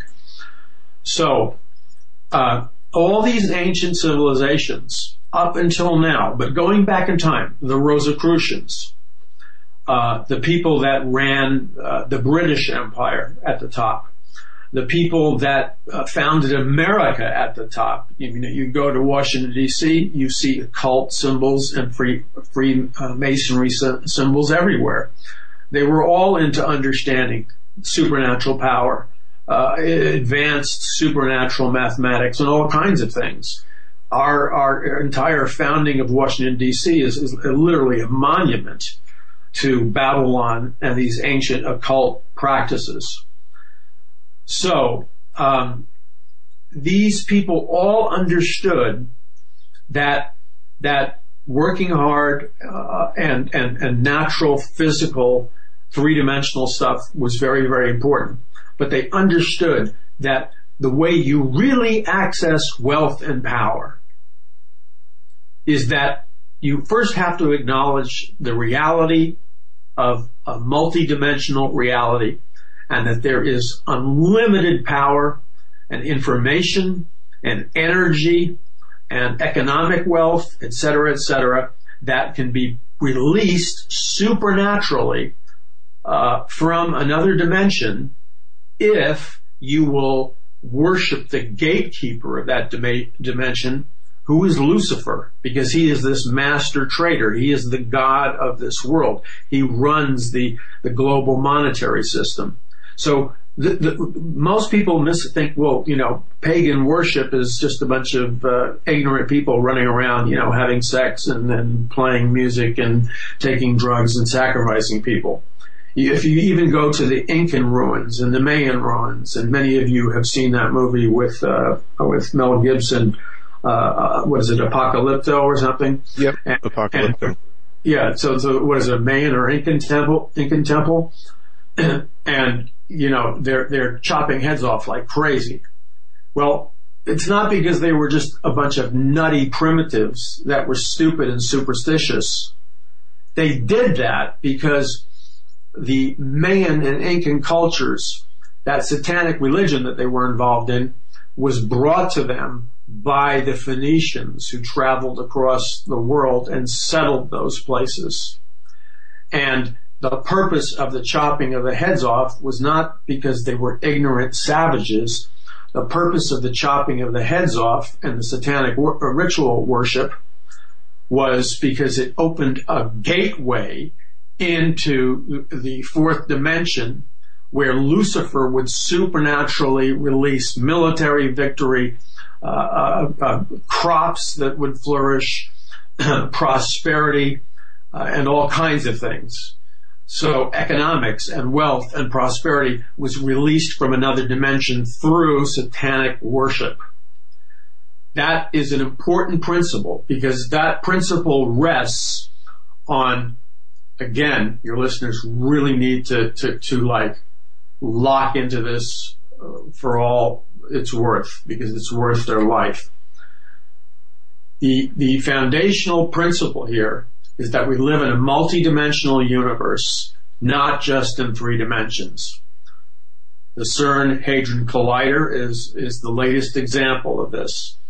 As many of your listeners know, the purpose of the CERN Hadron Collider is to crack open doorways into other dimensions, because these high-level scientists know there are other dimensions. And as one of the scientific directors of the CERN Hadron Collider stated, they anticipated being in communication with extra-dimensional entities or beings by cracking open another dimension. And those extra-dimensional entities, as Christians, we know they're fallen angels. So these same fallen angels that were giving science and technology back in Mount Hermon and ancient super civilizations are still alive and well today, communicating with an occult scientific elite that rules our world, and that's why you have them involved in the CERN Hadron Collider. And the CERN Hadron Collider is designed to do what the Tower of Babel was designed to do, because the Tower of Babel was an interdimensional stargate that allowed for the entrance into the physical earth of extra-dimensional entities or fallen angels. In the same way, the CERN Hadron Collider is a doorway into another dimension that allows for these entities or fallen angels to come back on the earth. So I'm going to revisit something here, and I'm going to slam this truth home hard. We're talking about the reality of the demonic and Lucifer. The Bible teaches us that there are multiple dimensions. The Bible teaches us that there is a Lucifer and fallen angels. But the Bible also teaches us about the foundational reality that there are other dimensions. One would be the dimension of the kingdom of heaven. And the Bible teaches us that spiritual battles for power and economics occur in the invisible realm. And the Bible teaches us ultimately, if we pay attention to the Bible, that as Christians we're not to view reality and economic prosperity and provision and supply and victories and the transformation of our society or healing or anything merely through the humanistic perspective of everything is just a byproduct of activity in the physical dimensions. The Bible clearly teaches us from Genesis to Revelation that God is our source, capital S, and that when we synchronize or harmonize with His principles, which I explained, by the way, in A Prophecy of the Future of America 2016, 2017, and in Mass Awakening, and in the first A Prophecy of the Future of America, and some of the other books, this principle that the Pilgrims and Puritans understood, and it's simple, but it's powerful. When the Pilgrims and Puritans had any problem, economic, agricultural, sickness, whatever the problem was, they never looked to three-dimensional answers for the solution. They didn't say to themselves, not that you shouldn't, but they didn't say to themselves when they planted their crops, oh, gee, did we use the right fertilizer? Our crops failed because we used the right fertilizer. Well, maybe they did ask that question. But that was not the primary question they asked themselves, because that assumes that provision and the origination of provision is simply coming from three dimensions. They asked themselves the bigger question.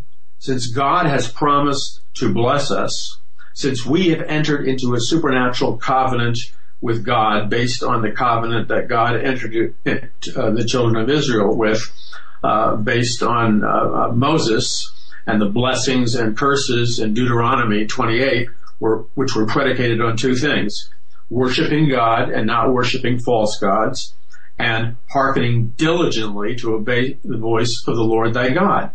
And then you see again this detailed economic list. I mean, it's like economics 101, agriculture, commerce, trade, health, immigration.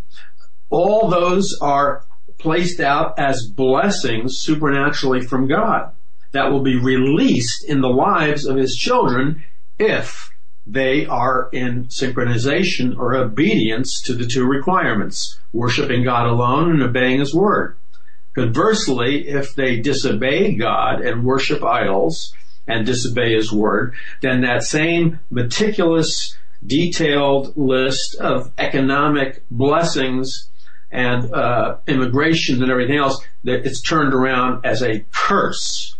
So when the Pilgrims and Puritans faced anything of adversity, they always called for a solemn assembly. They fasted, they repented, and they sought the face of God until such a moment as they knew God went into their place of meeting, showed up with his presence and glory, and then God would supernaturally intervene in their situation and remove the curse, because they recognized that their source was God, capital S, and their willingness to live in accordance with the covenant. See, just like Lucifer has rules for his prosperity, supernaturally, God has rules for his.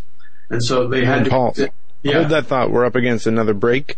All right. When we come back, we'll pick up right where we left off. Folks, you're listening to Paul Mcguire, his website, paulmcguire.us, his radio show, The Paul Mcguire Report. Bookmark his website. You can get to the radio show from there. We'll be right back with Paul Mcguire right after this.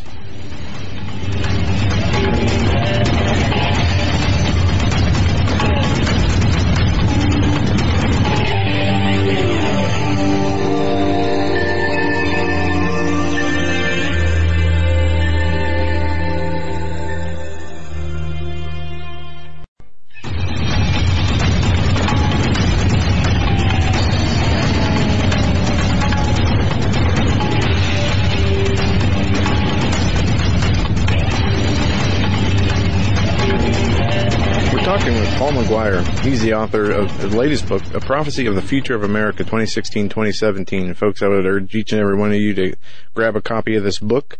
It is a great read, and it touches on a number of important issues that we are dealing with in our everyday news with a lot of our guests, and just on shows we're hitting on information, Bible prophecy, and economics and Satanism. It touches on just about everything that you'd want to know. His website, paulmcguire.us, his radio show, The Paul Mcguire Report, heard on Blog Talk Radio. You can find that radio show right from his website.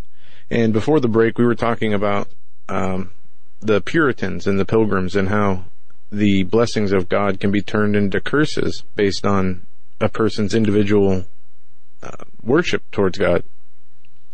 Paul, I'm going to turn it over to you and let you pick up right where you left off. So in A Prophecy of the Future of America 2016-2017, I have a couple of chapters devoted to what was the result when the Pilgrims and Puritans who founded America entered into that covenant with God, the blessings and the curses, and then how the Third Great Awakening transformed our society. Well, the result is America, up until recently, has been by far the most prosperous nation on planet Earth, has had the only large middle class that was prosperous on planet Earth, has provided more freedoms, more jobs, more inventions, more technology. And I list the technologies, and I list the inventions, and I list the scientists. And when you see the list of every kind of technology under the sun, and scientific discovery, the vast majority of it is all coming out of America. And the economic prosperity up until recently, the American dream, that's a unique term in human history. Nobody talks about the French dream, the English dream, the Russian dream, the Iranian dream. There's only one nation on earth in the history of civilization that had a high quality of life enough that people around the world wanted in on it, so they called it the American dream. Now, we're in a spiritual war in our nation by men and women whose minds have been captivated by a ideological virus that is more than just a set of intellectual precepts. It's energized by a Luciferian force from another dimension. And what I'm simply saying is that this Marxist idea doesn't work, never has worked. That's the historical evidence. But people, become zealots for it, evangelists for it, apart from any proof at all.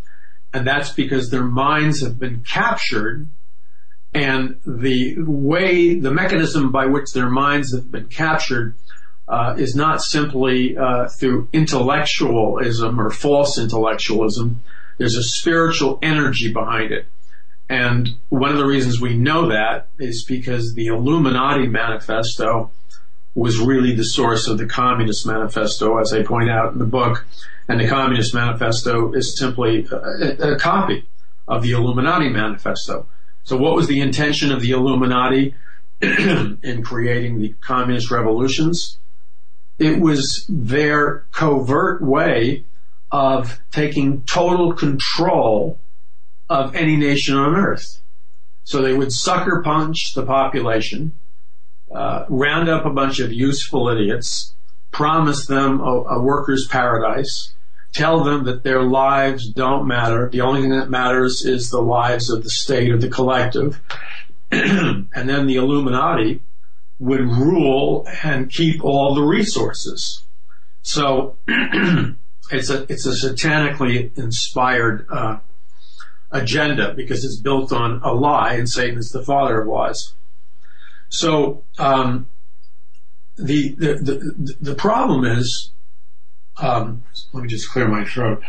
The problem is that many Christians, they say they're Bible-believing Christians. They say they believe in God. They say they believe in Jesus Christ resurrected from the dead, so on and so forth. But when it comes to their day-to-day living, when it comes to the way they actually conduct their business, or the way they actually attempt to solve their problems, the ways they attempt to solve things are exactly the same as the person who doesn't believe in God.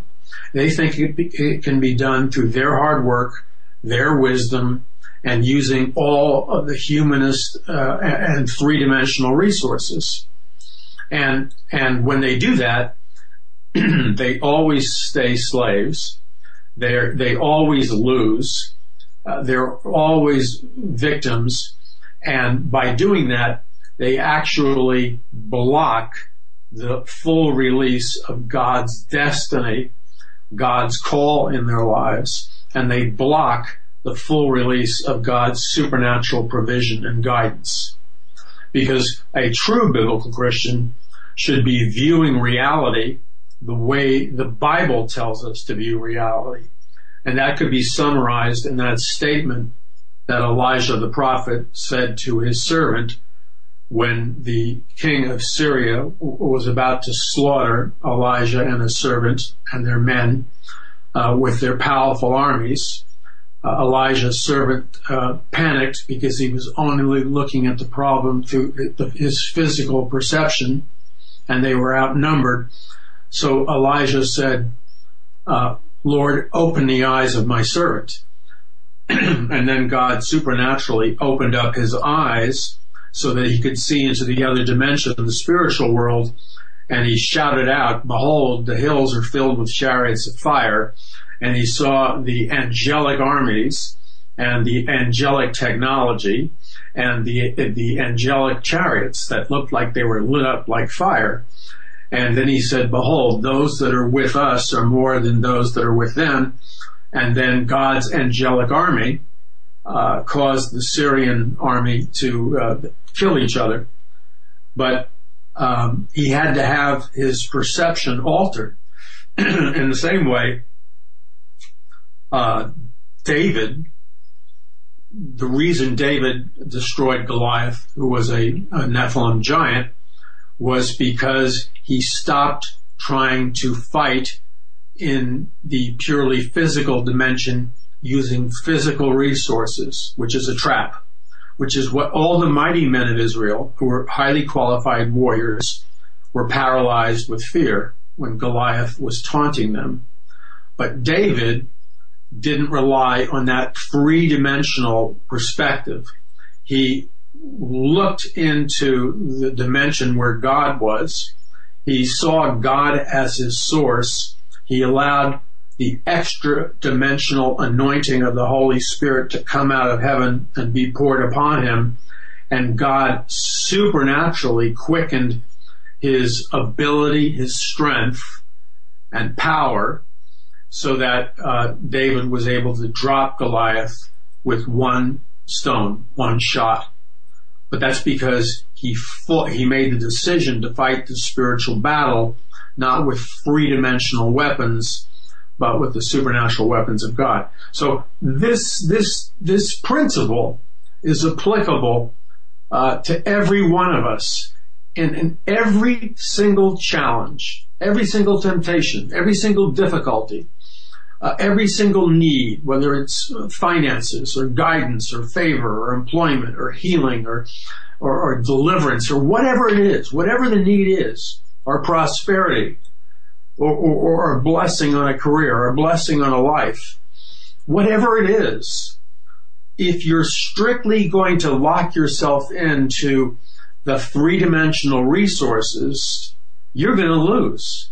That is why that the evangelical Christians and the people that love God in America, the reason right now that they are in the short term losing the spiritual battle in America, the reason that powerful forces such as the media and certain politicians and activist groups are pounding the living daylights out of the Church of God in America, and the reason that the Church of God in America is largely losing the spiritual battle is for one reason and one reason only.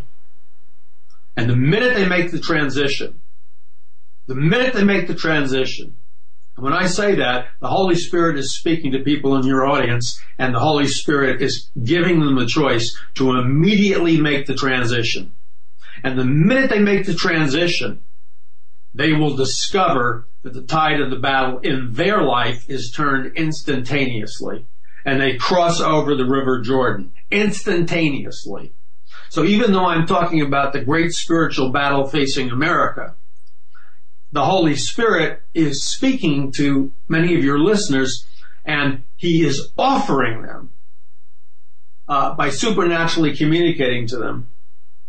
He's telling them, if you're willing to make this decision now, you will instantaneously see a complete turning of the tide of your spiritual battle. You'll see things start to move in your favor.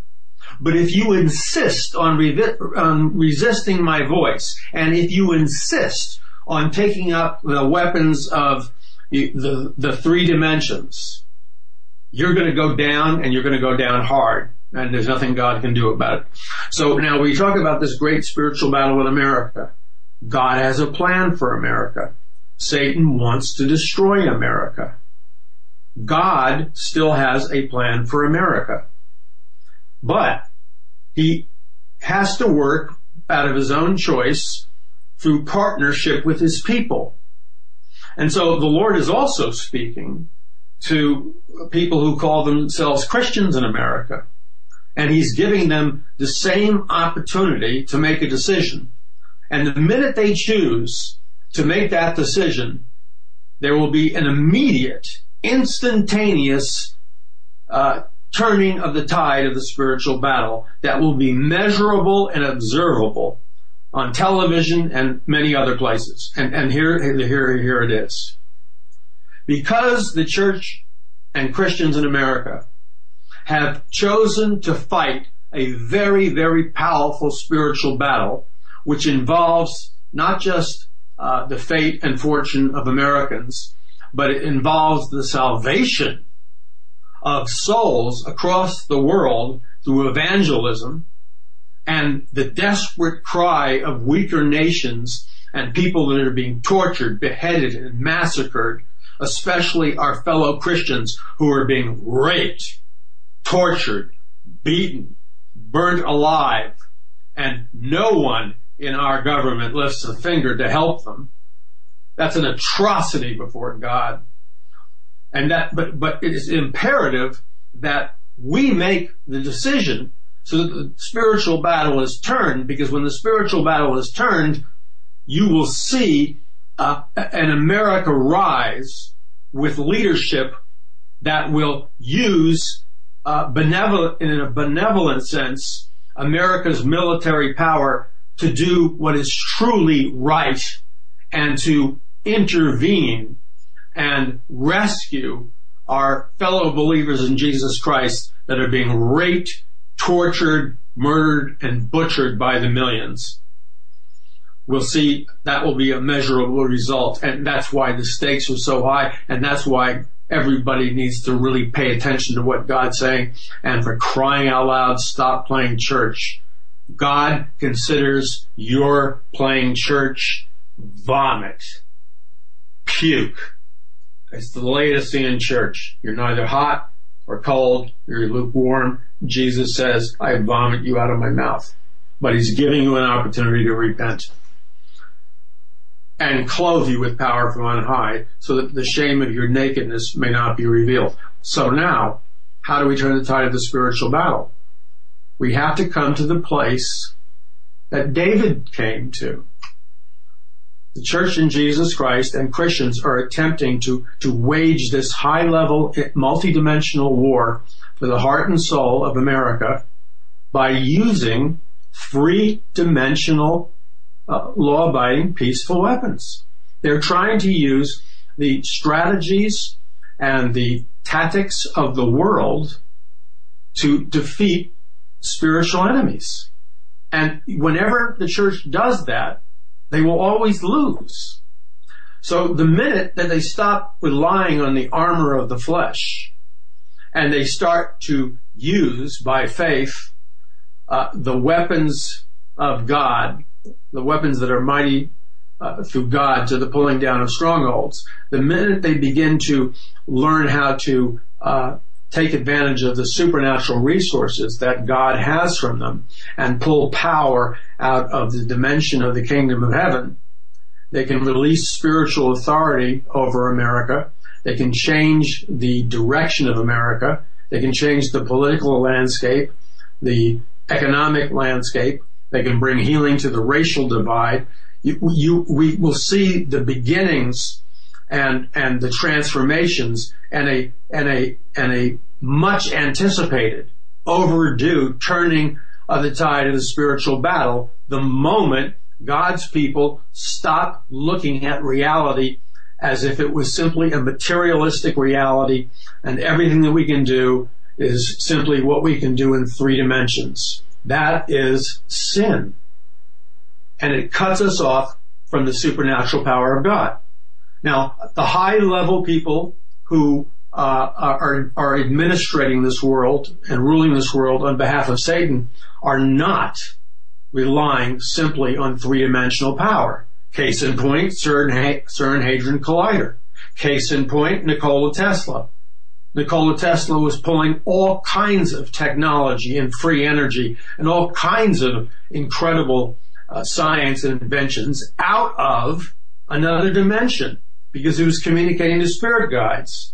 Luciferian, but he understood the principle that the ability to develop advanced scientific technological solutions is not merely based on 3-dimensional inventions and playing with mathematical formulas. He was pulling it out of another dimension. And you see the Illuminati pulling it out of another dimension. Another case in point is what they're trying to say. They're sending a message. That fake reenactment, whether it was fake or real, I don't know. I guess it's fake. Of the satanic sacrifice of a naked sacrificial victim by a play, a theatrical production of a satanic cult sacrifice right in front of the headquarters of the CERN-Hadron Collider. Most likely that was a play. Possibly it was real, but I think it was a play. But in any case, Satanists were sending a message loud and clear. There's a reason why satanic temples are being erected all over the United States, and Satanism is a fast-growing religion. There's a reason why Wicca, which relies on the supernatural, is the fastest-growing religion in America, and there's a reason why evangelical Christianity is a quickly dying religion, because there's no reliance on the supernatural power of God. So there has to be a radical transition in thought where you download the mind of Christ, you renew your mind with the Word of God, which means you change your perception and evaluation of reality based on what God's Word says, and not, what the public school system told you life is all about. And then you begin to use your faith or your belief and act upon the realities of Almighty God. He is Almighty, and He's waiting to turn the tide in America.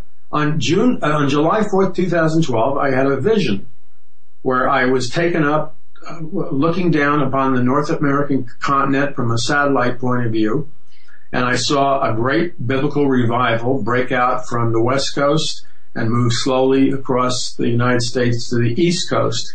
And then I saw the glory of God begin to light up millions of people. They began to rise, and the Lord said to me, they're starting to rise. They're starting to rise in prayer. And as the glory of God illuminated countless millions of people, and as the glory of God moved slowly from the West Coast to the East Coast, I saw the faces of God's people illuminated as they were starting to rise in prayer. Now, God didn't tell, and it was a promise from God of a great awakening and a biblical revival. God did not tell me it was a done deal. He said, this is His desire, and if my people will seek my face and repent like the Pilgrims and Puritans did, I will do that for you. So God's waiting. We can turn this whole thing tonight. I mean, literally, because it just takes a remnant. If 2 or more of you agree on earth as touching anything, it shall be done for you by my Father who is in heaven. 2 or more. So if you have a remnant, and that remnant believes and lays hold of God, you release the power of God, the resources of God. The angelic armies can be released into the United States. Massive angelic. There are massive, people, this is going to be hard for a lot of people to process. And if it's hard for them to process, they need to put their personal opinion down. They need to surrender their prejudice and read the book of Revelation and other books in the Bible and see what God says about the existence of his angels, and then get their thinking lined up in synchronization with what God says reality is about. There are angelic armies of the Most High God. They exist in massive number. These are not fallen angels. These are the angelic armies of Almighty God, and they have rankings. Like the generals of God's angelic armies would be high-powered angels like Michael and Gabriel. And these angelic armies are composed of millions and millions of angels. And these angelic armies are in the throne room of God. They're in heaven. And they are millions in number. And they're very powerful beings. And they're real beings. But they're angels. And America is a spiritual battlefield.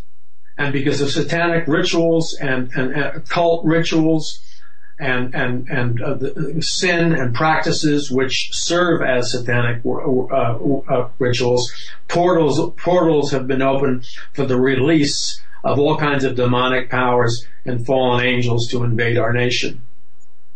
And there has been an absence of the angelic armies of the Most High God. Now, the armies of the Most High God, the angelic armies, are in the throne room of God right now as we're talking and your listeners are listening. And this isn't a fairy tale. They need to crack open the book of Revelation and read the account of what the throne room of God is all about. But God doesn't fulfill prophecy apart from a partnership with his people. His people were not created to sit on their butts and wait for God to do all the work. It's a partnership. So God moves through his people. That's why he has preachers. And the angelic armies, God is waiting to send his angelic armies and his power, his awesome power, to turn the tide of the spiritual battle. And it can be done tonight, and it can be done in a matter of minutes if there is a critical mass of listeners who will repent of their unbelief, stop playing games with Almighty God, stop acting like a church-playing clown Christian, and remember that the kingdom of heaven suffereth violence, and the violent take it by spiritual force, and are willing to lay hold of God with a mustard seed of faith, we can, through prayer, open the door in the invisible realm, and God will send his angelic armies into America. He will send his power, and if there's a sufficient number willing to obey the Lord and actually engage in this kind of prayer, we unlock the beginning of a transference of power. As God sends his angelic armies and his power, we will see. It may be in a process of incrementalism, and it may require a consistency and a repetition of this kind of prayer. I'm not saying it's a snap your finger situation. I don't know. I'm not God. I suspect that we're going to have to lay hold of him, and staying in the posture of laying hold of him. That's waging war, persistence. But if we'll do that, we will see in measurable ways God beginning to move miraculously in our nation, and we will see in measurable ways a turning of the tide of the spiritual battle. It will be just as measurable as the days of the first Great Awakening in America. Amen. You know, it's something, folks, when you can just sit back and listen, as we've been doing to Paul Mcguire, paulmcguire.us, to listen and hear him discuss the application, the potential for revival, we're not playing church. We shouldn't be playing church. Those who are wrong-headed. The spiritual battle is multidimensional. This is important stuff. This is the practical application. And yes, we can make America great again, but it's not going to happen merely in the political. The spiritual is what counts, right? That's obviously, you've heard everyone say that. There are no political solutions to spiritual problems, folks. We're going to be right back with Paul Mcguire. Stay right there.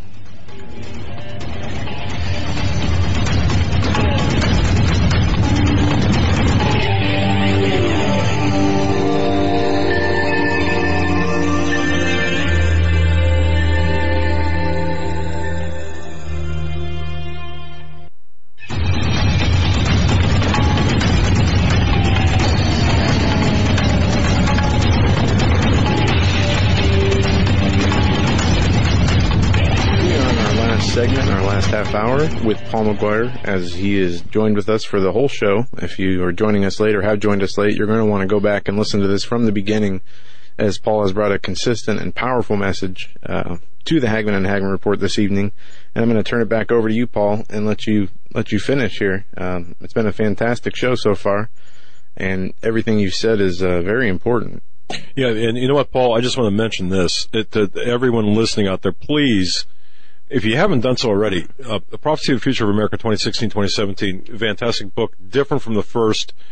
If you have the first, you're going to want the second. If you want the second, you're going to want to get the first as well. But this is totally different. Prophecy of the Future of America, what a great, fantastic book. And then paulmcguire.us is his website. And I just want to thank everyone for listening, for joining us. God bless each and every one of you. Thank you so much for your prayers, for your kind support, for being a part of our lives, and for really helping us to deliver such a wonderful message by a gifted man. Again, Paul Mcguire, a man I consider a brother, a friend. I know Joe does as well, and we really respect him. We are so pleased and honored that he's with us. Go ahead, Paul. I just want to throw that in there. Well, I appreciate that, and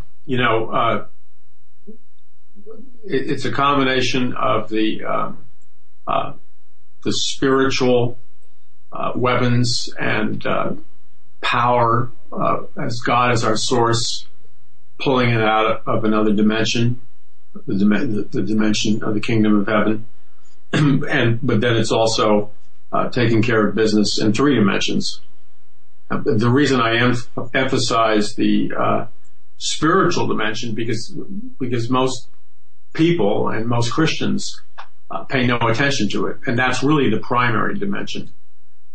On a practical sense, you were had your advertisers, and it's Christians, when they listen to a radio program like yours and they hear advertisers on your program, well, it's very practical, and I believe God expects this, that you support the advertisers that support your program, because that's being a good steward. Why would you support the advertisers that are supporting a network that's ripping your faith to shreds every night?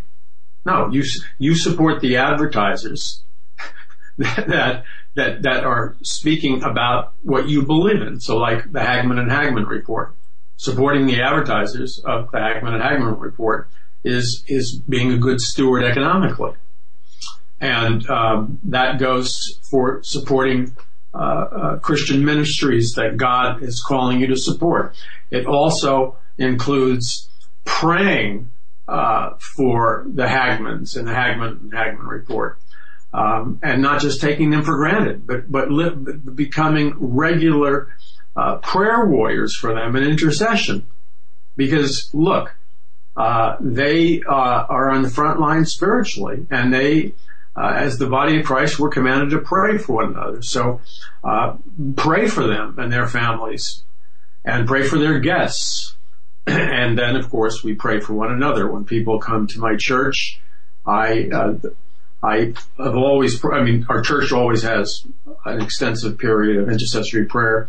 I've always prayed for people, always, because I've been in the ministry for forever.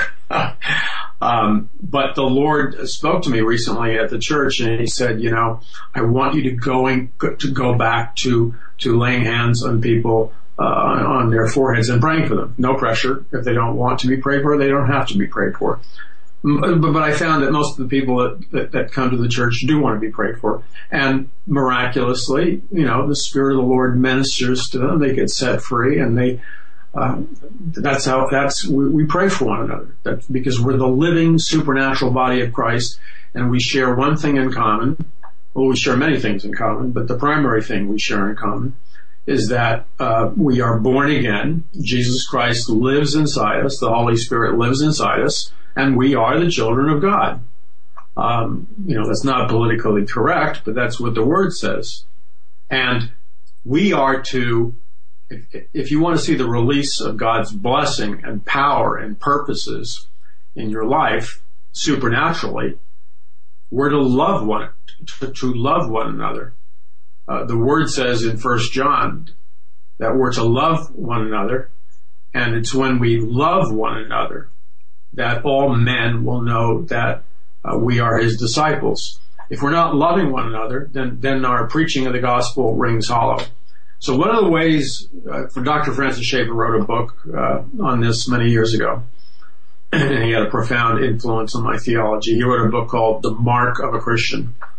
And the basic message was the mark of any true Christian, the way you can tell almost immediately whether or not somebody who says they're a Christian is a real Christian is if they love one another and if they speak the truth in love, because God is love. Now that is very, very simple. But if you do not see love, and if you do not see the speaking and truth in love, then most likely that person is not a true Christian. They're just pretending to be. And how does that play out? Well, love believes the best of somebody else. When you're around a true Christian and they're filled with the Holy Spirit, they believe the best about you. I mean, that doesn't mean you throw your perception out the window, but you believe the best out of somebody. And that's just one aspect. Love is patient, love is kind, and many other things. And the most important thing is love. Now, and by the way, love is, the agape love of Jesus Christ is something that is missing in our nation and missing in our society. And the supernatural power of God is released every time we make ourselves available to be conduits of God's agape love, that selfless love of Jesus Christ that the Holy Spirit can produce. Every time we make the choice to love people and put that love in action, the love of God in action, we release the supernatural power of God. So, for example, these racial wars that are being stirred up in our society, when believers in Jesus Christ of different races get together and different ethnic groups and love one another, it's amazing how that spreads in a society. Small acts that maybe nobody sees, it spreads virally in a society, and it changes the spiritual atmosphere in society. Now, America is at the most critical juncture that it has ever been in. And it's not an exaggeration when you hear many people say this, not just me, but many people, and many of them are secular people. They're historians and analysts and political thinkers and philosophers, but they're all saying the same thing about America. People who have done their homework and studied history, they're saying we're at the crossroads right now for many reasons. The election is one reason, but there's many other reasons. And we are either going to become an increasingly totalitarian state, with a loss of freedoms, with the persecution of Christians, with increasingly lower levels of economic prosperity. And America will begin to very quickly take on the attributes of a much poorer, harsh, brutal, quasi-police state society. And that's happening already if we continue on our present path. So we're at the crossroads. That's if we were to look into like a computer which has programmed the direction of our nation. Right now, our nation, America, is programmed to go in that direction. That's where we're navigating. We need to interrupt that programming by calling upon God and His supernatural power and asking God to supernaturally to intervene in our nation and the direction of our nation, so that God can supernaturally chart a different course for us. And that's still possible. We have not passed the point of no return. I mean, we're very close to it, but we haven't passed the point of no return. And so anybody who has a conscience, anybody who says they love their neighbors themselves, anybody who claims to love God, cannot sit idly back, play church, and go into a state of denial while our country is hurtling towards a very dark, brutal, totalitarian state. That to say you're a Christian and to allow that to happen is an impossibility. You can't possibly be a true Christian. So Jesus told us that we were to preach the gospel to all nations, make disciples of all nations, go into all the world and preach the gospel, and to occupy until He comes, or do business until He comes, which simply means that America was a blessed Christian nation, imperfect, had some serious sins, but was still blessed above all nations on earth, and it was, until recently, and it still is to some degree, a light to the world. We need to occupy the territory that our spiritual forefathers won for us in the First Great Awakening, the Second Great Awakening, and what the Pilgrims and Puritans did. We need to occupy our nation spiritually and in a law-abiding manner. We need to grab the steering wheel and not let it go into the direction of the abyss. And that means that we have to interrupt the programming, because the programming is Luciferian. There are people at very high levels in the Illuminati who are suing Lucifer, and they are engineering the chaos that we see all around us. And God's people need to be aware of that, and if they want to know how to be aware, they need to read my books like A Prophecy of the Future of America, the first one, and the second one, A Prophecy of the Future of America 2016, 2017, and Mass Awakening, and get up to speed. Because the engineers and the elite that are ruling this world and ruling this nation have planned for America to be a head of the New World Order, to be the new Atlantis, and to be part of the New World Order in a Luciferian global society with a one world government, a one world religion, and a one world economic system. And some people believe that America is going to turn into Babylon, or may already be Babylon. In any case, we have a pre-planned Luciferian future, because the invisible elite, the technocratic elite, or the scientific dictatorship, or the occult elite, or the Illuminati, have planned to, through a strategy called order out of chaos, or New World Order out of chaos. And the game plan is to generate chaos at every single level of our society and crisis. So racial chaos, economic chaos, moral chaos, ideological chaos, religious chaos, spiritual chaos, because in a state of confusion and people being emotionally wounded, they are able to accomplish their Luciferian agenda. And it is, they say with their own mouths and books, that's the cornerstone of their strategy for a new world order. Now, eventually that new world order will come into being, as the Bible said it would, with the tribulation period and the Antichrist and the false prophet and the coming one world government, one world religion, and one world economic system. But we haven't arrived there yet. We're moving in that direction. And by seeking the face of God in a temporal sense, and I don't know how many years temporal means. It could be 5 years, 25 years, 50 years. I don't know. Only God knows. But we need to be faithful to occupy until He comes and to do business until He comes.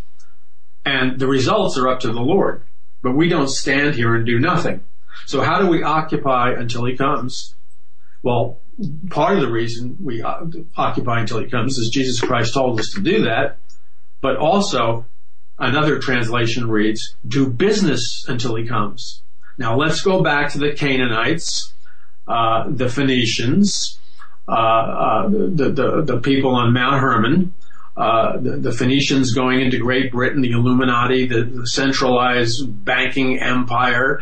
Let's go back to Satan's biography in Ezekiel 28. He's a master trader and businessman and commerce.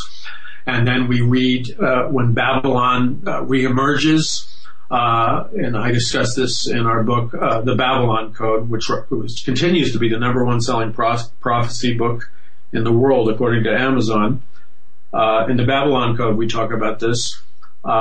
Mystery Babylon returns, and you see this long description about the economics, about the trading, about the merchandising that is controlled by Lucifer and the Babylonian system and the world system in the last days.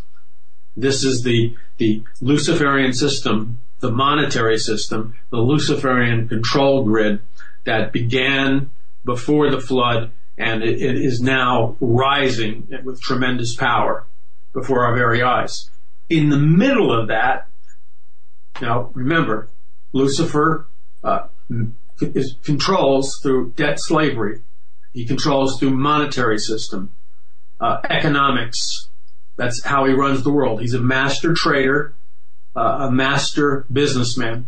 Critical to understand that. You got to lock that down and you got to master it. You can't understand Bible prophecy unless you understand the money system. So when Jesus says, do business until I come, we need to, in order for us to obey the commandment to do business until I come, we got to open up what Jesus meant by that word business.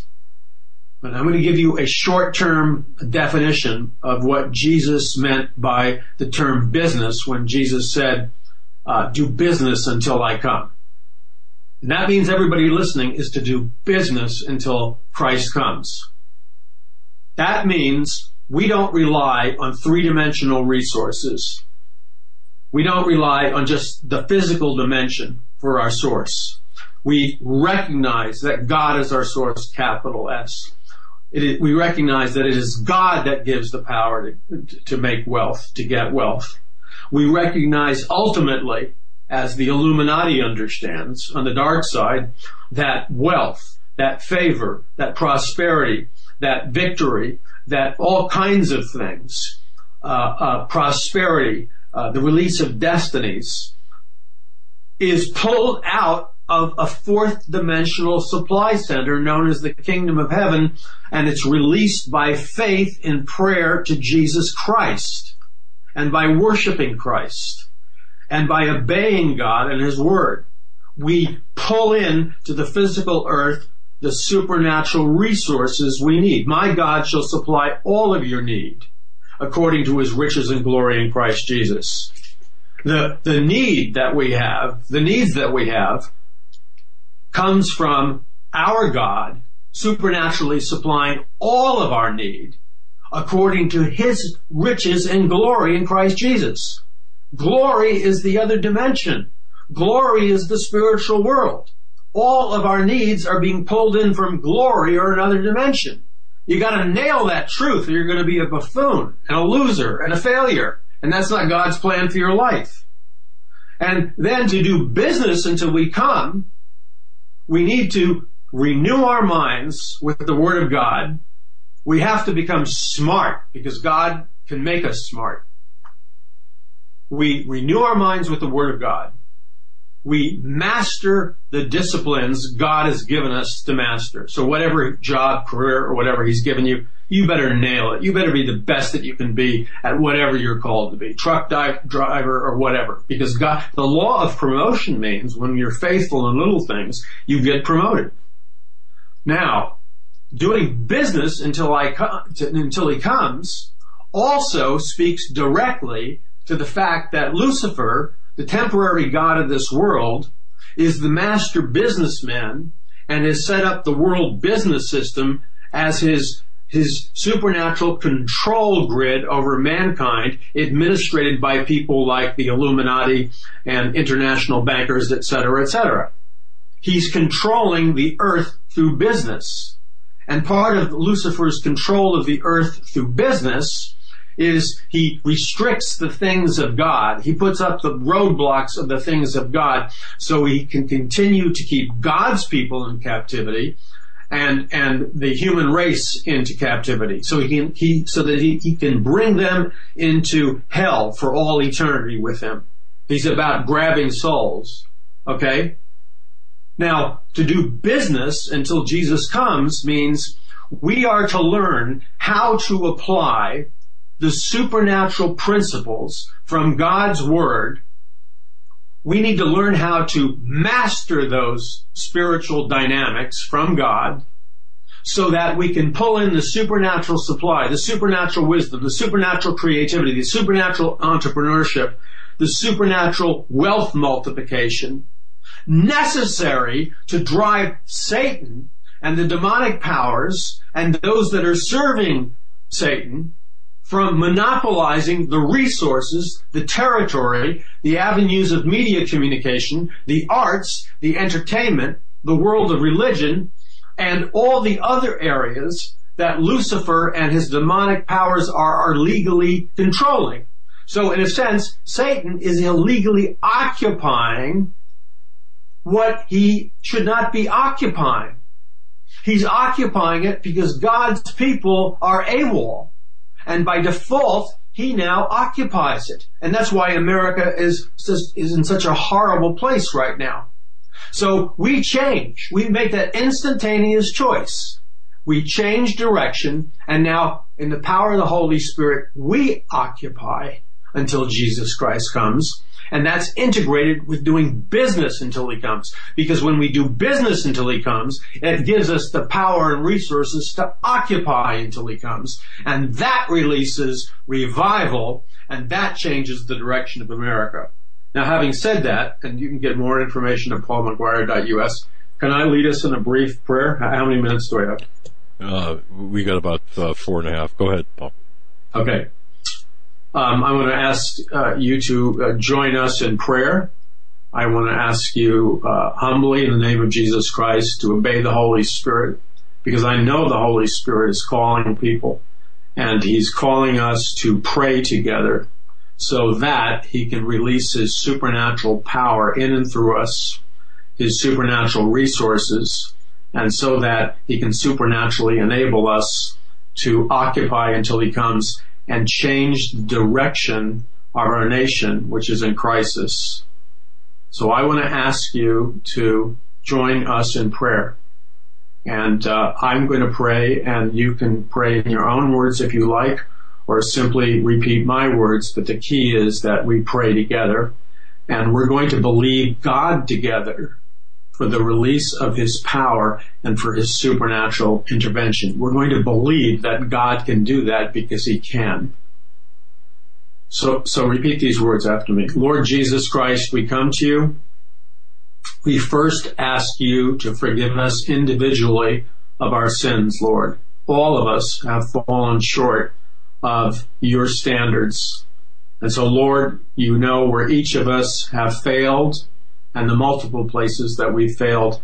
And we ask you to forgive us and cleanse us with the blood of Jesus Christ. We thank you for doing that, Lord, and we receive your righteousness by faith. Lord, we repent over the church in America, which is backslidden, Laodicean, powerless, denying reality. And even though there are many Christians in revival who compose a remnant, the greater body of Christ is disobeying you on all levels. And as intercessors, we repent for that disobedience. And we ask that the blood of Jesus Christ would cleanse the church of all sin, and that you would send revival on the church in America, God, in the name of Jesus. Now, Lord, by accepting your righteousness by faith, we come boldly to the throne of grace to find an ever-present help in time of need. And Lord, we come before your throne and we ask you right now in the name of Jesus, we ask you, God, to supernaturally intervene with your power in what is going on in the United States of America right now, God. Lord, we ask that you would release your power, that you would send your angelic armies into the earth and into our nation. And Lord Jesus, we ask that you would raise yourself up from your throne and dispatch your angelic armies and exercise your authority, Jesus. And Lord, we're asking you in your name to change the direction of the spiritual battle. We repent of the sins of America. And we ask, God, that you would turn America into the direction that you want it to go in, and that you would empower us to partner with you in that, God. We ask for mercy, Jesus, but we ask that you would put the brakes on destruction. We ask that you would give us righteous and godly leaders. We ask, God, in the name of Jesus, that you would reach out your hand and protect America and strengthen it and raise up forces of righteousness and godliness at every quarter, Father, in the name of Jesus. Lord, we are desperate and crying out to you for your deliverance. Move in America, God. Move powerfully, Jesus. Change the direction. Reverse the destruction. Change the programming, God.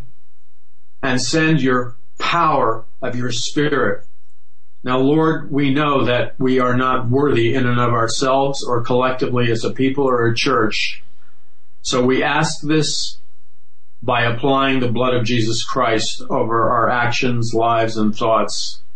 We ask, God, in the name of Jesus, that you would pour out a genuine biblical revival and a genuine third great awakening, Lord, that you would send your power into our nation and revival and salvation would occur in the name of Jesus.